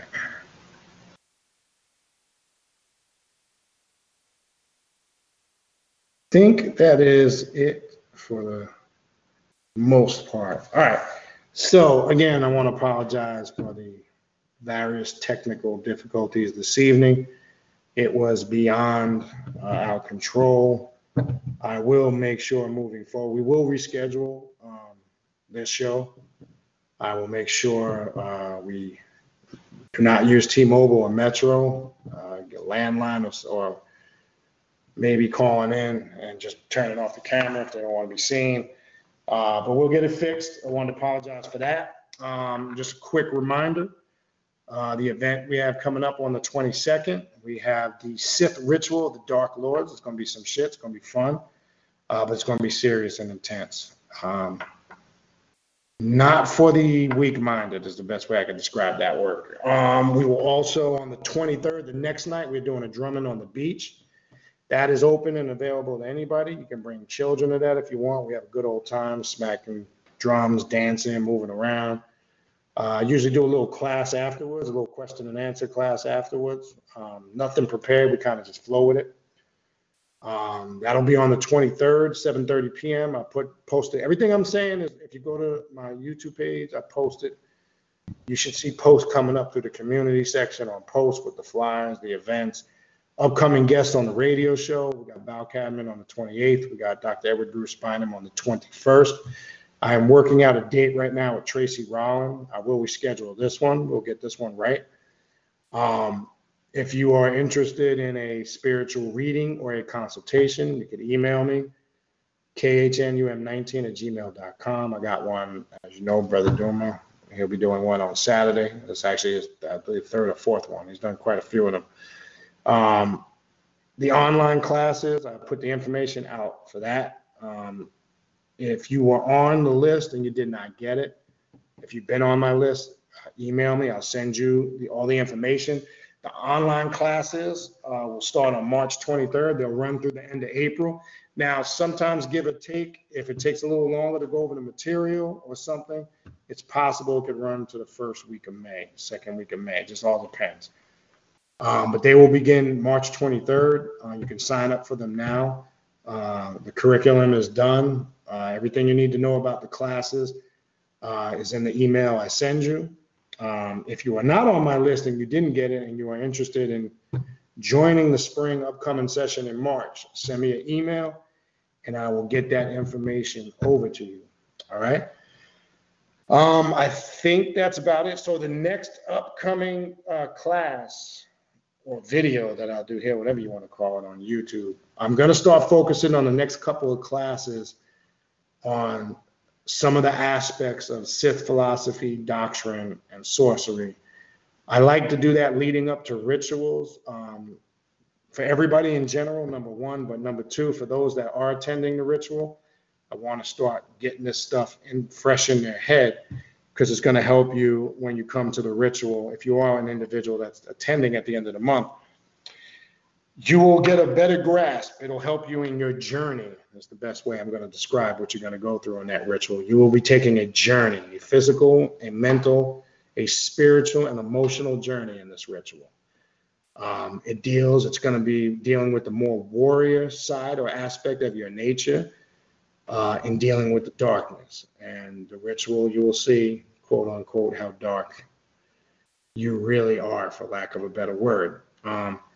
But it's a great ritual geared on strengthening your willpower is the best way I would describe it. And it's going to be, like I say, a very positive and powerful ritual per individual. But I will be doing the next couple of upcoming videos. I want to focus on that. I'm going to get into different aspects and areas of it, how you can apply it to your regular magical work or your path to self-mastery. It's very similar in nature to what we deal with on this path, and I'm going to show you different methods of that. Concepts. What's that? Can I make a statement? Go ahead. Thank you. Well, I just wanted to say, I don't know if anyone has noticed this. Well, probably the ones that do come to the rituals, at least, frequently as they can, is that everything flows. The ritual before a ritual is for the ritual before the ritual. If you guys can get what I'm saying, it's like one ritual prepares you for the next ritual. It's like a it's literally like it's going in stages. I can't tell you. I didn't know what the next ritual was going to be, but when Brother Beniti mentioned it, I'm like, that makes perfect sense because last month's ritual, th- what it was and how intense that was, and that was very intense. And sorry you guys missed it, but that was intense. I'm still feeling it, and I have pretty much come up with my methodology that I'm going to use to deal with my own bullshit. But I just want people to understand that this is just, the rituals are not just happening. You're just thinking of something to do, and that's what's going to be the next month's ritual. No, it is definitely by design. Um, per se, I'm going to say just by higher selves, uh, ancestors, whatever you want to call it. you know, but something is definitely leading us from one step to the next step to be correcting and working on things that you need to work on. So that brings everything back to working on your shit. And this path is definitely not this type of work outside of the pageantry. This type of work is work, and it's not like from what I've seen and heard, this is like no other spiritual system. I never anticipated in Santeria or Yoruba or any of that. But just from the surface of it, I don't think even when I see people who practice it, I don't think they even understand exactly what it is that they're doing. So my question to you, and I propose to you, Brother Beniti, um, what do you say to that? Is it the same because you have walked through some of these schools? Um, the mind power, the reasons for practicing. Um, Yeah. maybe you can Hmm. shed some light on that. Yeah. No, it's a good point. It's not. I mean, it's not the same, and I don't believe a lot of those people, aforementioned when you were talking about people in your role and said they really don't understand it because it's always presented more so on an external level because technically they're all still in a state of worshiping or seeking things externally because technically they believe in some external spirit force that controls everything. And they're not really applying it to self and how that works from inward out as opposed to outward in. And like you were just describing, the work on this path is always from an internal perspective first. And I'm glad you shed the light on that because the difference is something that stood out from the comment or the statement you just made is, you just did a ritual and it resonates because the objective of the work, I want to make this clear, it doesn't just stay with you temporarily for that night. This is something I can guarantee you're going to be able to take with you wherever you're at, but use it as a building block to something better. It's going to push you in the right area where you become creative and you can utilize that same process or concept. And like you used the term, it gave you a methodology to find ways to address your bullshit. That's the purpose and the point why we work the ritual. That you just explained in a short sentence why the ritual was done. That was the purpose. That was the goal. For each people, I hear echo. You got double devices on? No. I don't know what the fuck that is. This shit is acting crazy as fuck tonight, man. Anyway, but when I was talking about earlier about when Father Vampyre had Father Vampyre. That's gonna be my new name, Father Vampyre. When Father Sebastian was mentioning foundation, if you go back into the elements of vampirism in the beginning of the book, like foundation, when you're doing a group work, and it has to be that harmony, that common cause, that goal, right? That's the reason. And that's not there. And then you could tie that into the concept of sincerity and intent.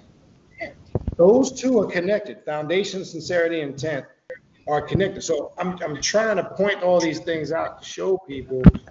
And in relation to your comment, it is work.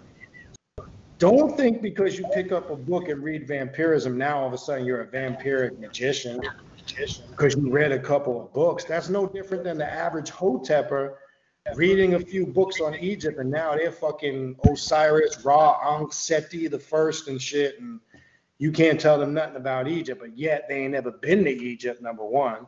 Number two, they're still talking about shit that they can't apply, because the first thing I've always posed to a hotepper, what is Heka?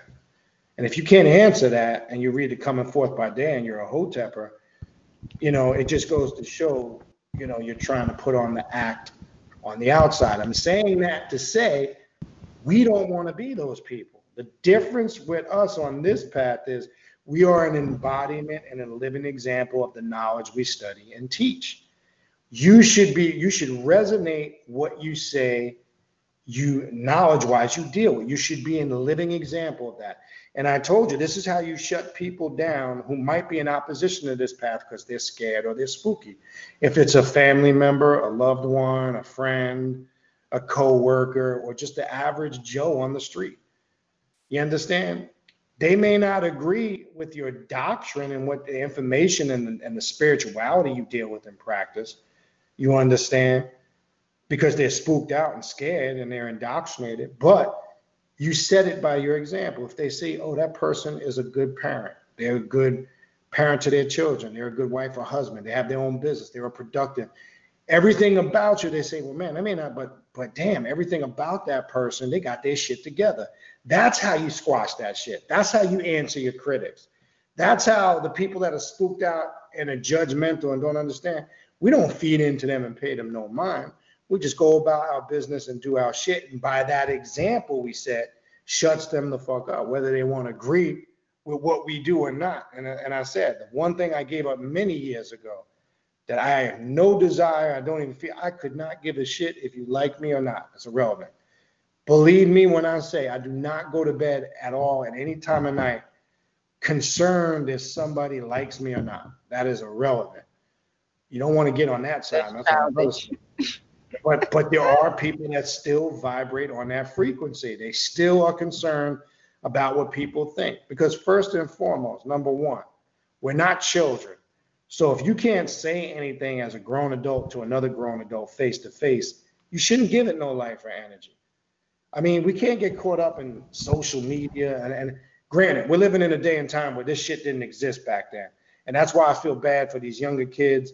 They literally take school home with them every day. We weren't dealing with that pressure. We went to school, school stayed at school. Now they got cyberbullying. They got all this other shit we didn't deal with as kids. You understand what I'm saying? So it's different. We can't feed into that. We don't feed into emotions on this path. Because my thing is, I've always approached it with this: male or female. If you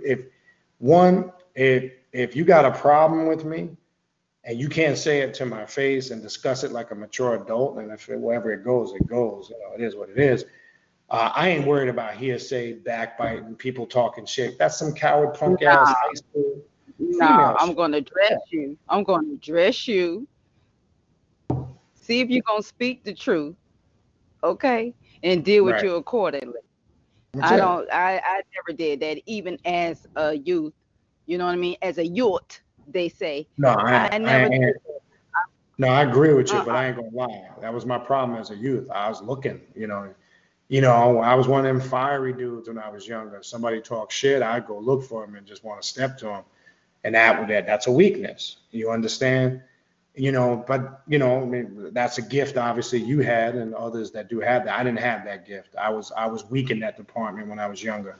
I was looking to go smash somebody. I ain't even gonna front, because I was back then in my teens, I was emotional, how that's where I grew up though. You kind of had to, show and prove, like as far as you want nobody to see you were weak.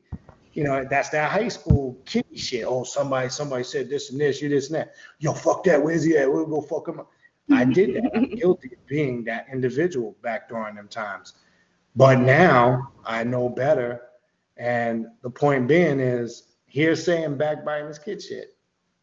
Face to face, it's a whole nother story, you know. But everybody's different, and like I say, I can admit that, and I could also admit, looking back on it today as a grown-ass man, if I would have known what I know now, obviously, I probably would have approached it differently because, you know, sometimes you got to be careful being too aggressive. Now, I mean, back then it was different. You didn't have to worry about dudes coming back after you whoop somebody's ass. In my era, it was pretty much done. I mean, there was many times you get into a fight in high school, the next day you sitting at the cafeteria table with the same dude you just had a fight with. Because we back then, when we threw hands, that was it. It was over. When hands was thrown, we got it out. We dealt with our shit. Shit was over. We didn't have to worry about next week running into somebody somewhere with their whole crew and somebody pulling knives and guns on us. You understand? Mm-hmm. Now you got to worry about that. You take somebody out with your hands. They don't leave it there. They want to come back with their crew, you know, and, you know, do damage. So now you got to worry about getting shot, jumped, killed, stabbed. It's a different era, you know, and then like they say, it don't take a man or a grown man or a grown woman to pull a gun. You know, a coward can pull the trigger on you. Just because somebody carries a gun and shoot you, don't make them a man or a woman, but it does make them dangerous if they're ignorant. You know, so you got to take all those things into account. Nowadays, it's a different era. You know, I know that now when I'm out here now. We're not living in a day and time we could just throw hands and leave it there. But at the same time, you know, you can't step down and be weak. You got to deal with what you got to deal with, but you don't go looking for it.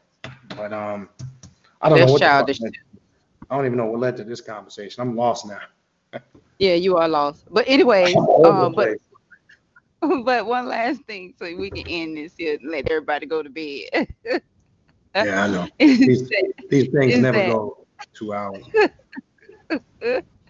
But real quick, because I can just remember back, even as you were saying earlier, when we started doing rituals and you was going through the weeding process, and I could just remember people being really spooky, thinking that this was for them when clearly it was not. And I still can remember people just coming there to show face or to pretend as if they were, I'm going to say pretend, as if they were super, I want to say even spiritual. I'm going to say gifted, because it was always something about some kind of experience, or they having some type of experience, and or a dream. You know, I had a dream. We got a lot of Martin Luther King motherfuckers. I had a dream. Yeah. But anyway. They always having a dream. They always having a dream and always want somebody to interpret that dream for them. Figure that shit out for yourself. That was your dream. Oh, but that too. Right. Yeah, well, go ahead. No, but it's a good point, because a lot of those people, when we were doing a lot of, and we still do, we just squeeze them in here and there. We don't see when we were dealing with a lot of that African or Afrocentric stuff, they all show up in droves because it's a comfort zone for them. It'd be 30 deep. Yeah, as soon as we started doing work, conjuring demons and stuff like that, the motherfuckers got scared. You know, and if you look at the groups of people that come now, as opposed to back 2 years ago, whenever we started doing the actual group rituals, it's been a whole change of people. I don't think there's really anybody from that period, maybe a couple here and there once in a while, that show up, because when it deals with work, dealing with the power of your mind, that's when people start to fall off. When it's physical, tangible stuff, that's where they start to struggle. They can't connect. And when you work, for an example, we do a lot of Egyptian, Luciferian ritualistic work here. We incorporate a lot of that. It deals with a lot of mental willpower and mind power, and not everybody has the focus and the ability to do that. And the great thing is, it's appreciative when I see the people that do. Having said there's people that don't, there are people that do. And I will tell you this, and some of you are in the room, some of you are not here. Sister Tanisha has traveled here several times. Mama Muerte, Sister Mandy has traveled here. There's been others. We get people that come from all over, not all at the same time, because I understand travel is not, schedules and timing and all that. But I will say this, I gotta keep it real. I see more people come from out of state that are more linked in than some regular people I see all the time. I gotta keep it honest. But it's a good feeling when I see people just via the channel here that connects to the work, and to see them grow and get results. Like I say, also, I'm about to put the flyer. I know it's way early, but I'm going to put it out and start pumping it. We're going to make the October event an annual thing. The event we did last October, it was a nice 2-day event. We're going to have to maybe condense it a little bit, because since we weren't going to have enough time to do everything, we had to kind of condense a few things. It's literally an all-day, 2-day event. We called it the Journey of the Black Adept Conference. So we're going to keep that theme and just number them. So we're going to do the second journey of the Black Adept Conference in October. We're going to do it usually towards the end of October. It was a great event. And I'm hoping this time I could bring in some outside presenters. Really would like to, we'll talk about that.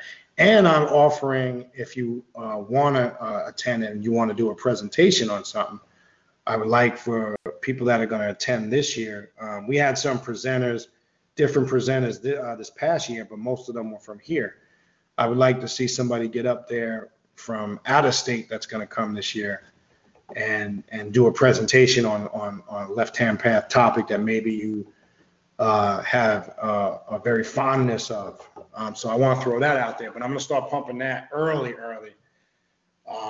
So I would mark your calendars for that. And I know it's usually the week before Halloween. It's usually right around that time. So we're going to keep that an annual thing. So that'll be coming up in October, but I'm going to start pushing it out there. All right. I see Brother Phil, Rams. Yeah, I'm rooting for the Rams. Fuck the Patriots. I hate the Patriots. I hate anything. I hate anything that comes from New England. I hate New England clam chowder. I don't like Dunkin' Donuts because that's companies founded in fucking New England. Let me stop. Yeah, I gotta hate on New England. If you're from New England, don't take it personal. Since I'm a Yankees fan, so hate the Red Sox with a passion. You gotta hate Boston. But I will say this, regardless of what happens. Yeah, my Giants suck ass. They had a horrible season. But I will say this. Thomasina Brady will retire, always knowing that we got his ass twice. Right? We took his ass out 2 times in the Super Bowl. So he'll always have to retire with that. So at least I always have that one up. Matter of fact, speaking of Panthers, that's probably the only team I root for in the state of Florida. Love my Panthers. Be going to some upcoming games. We've been going. Love the Panthers, but yeah, go Rams. I'll be rooting for the Rams on Sunday. Key to that, Brother Phil, they need to get the Brady's ass early and often. Pressure. They got to gamble. They got to, even if it backfires early, just gamble. Because when you hit Thomasina Brady and he gets rattled, he don't like to get hit. I know no quarterback likes to get hit, but he don't like to get hit. He don't like to take them blows. So if you can rattle his ass early, that's going to change the whole game. Okay. Anyway, all right. I think we covered all the topics. We're going to wrap this puppy up. What is today? Thursday? Friday? More than likely won't probably be back on the Tuesday yet. So I don't think I'm going to do it. Unless, you know me, I change my mind. If I get the urge, I might pop on somewhere in between. I don't know. But for sure, we'll be back on Tuesday. We're going to be talking about, if you got books on Sith, get it out. Get it ready. We're going to be going in depth on Sith philosophy, Sith doctrine, Sith practices. What I want to do this time around with it again is show people how they can incorporate it in their work. Literally, incorporate it in their work if you so choose, not mandatory. All right, people. Anyway, everybody, if you're going to a Super Bowl party, you're gonna be drinking, be safe, have fun. I know most of you motherfuckers don't even care about no Super Bowl, so especially the females, they just like to go to the Super Bowl parties and shit and hang out. They don't know a goddamn thing about football. Some do. Some may not be judgmental. I know some of them do. But, most of the chicken heads go to all the parties just for the Super Bowl parties. But anyway, whatever you do your thing, be you. Have fun, be safe, and we'll talk soon. Peace.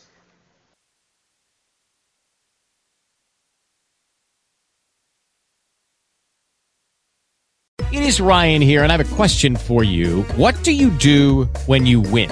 Like, are you a fist pumper, a woohooer, a hand clapper, a high fiver? I kind of like the high five, but if you want to hone in on those winning moves, check out Chumba Casino. At ChumbaCasino.com, choose from hundreds of social casino-style games for your chance to redeem serious cash prizes. There are new game releases weekly, plus free daily bonuses. So don't wait. Start having the most fun ever at ChumbaCasino.com. No purchase necessary. VGW Group. Void where prohibited by law. See terms and conditions. 18+.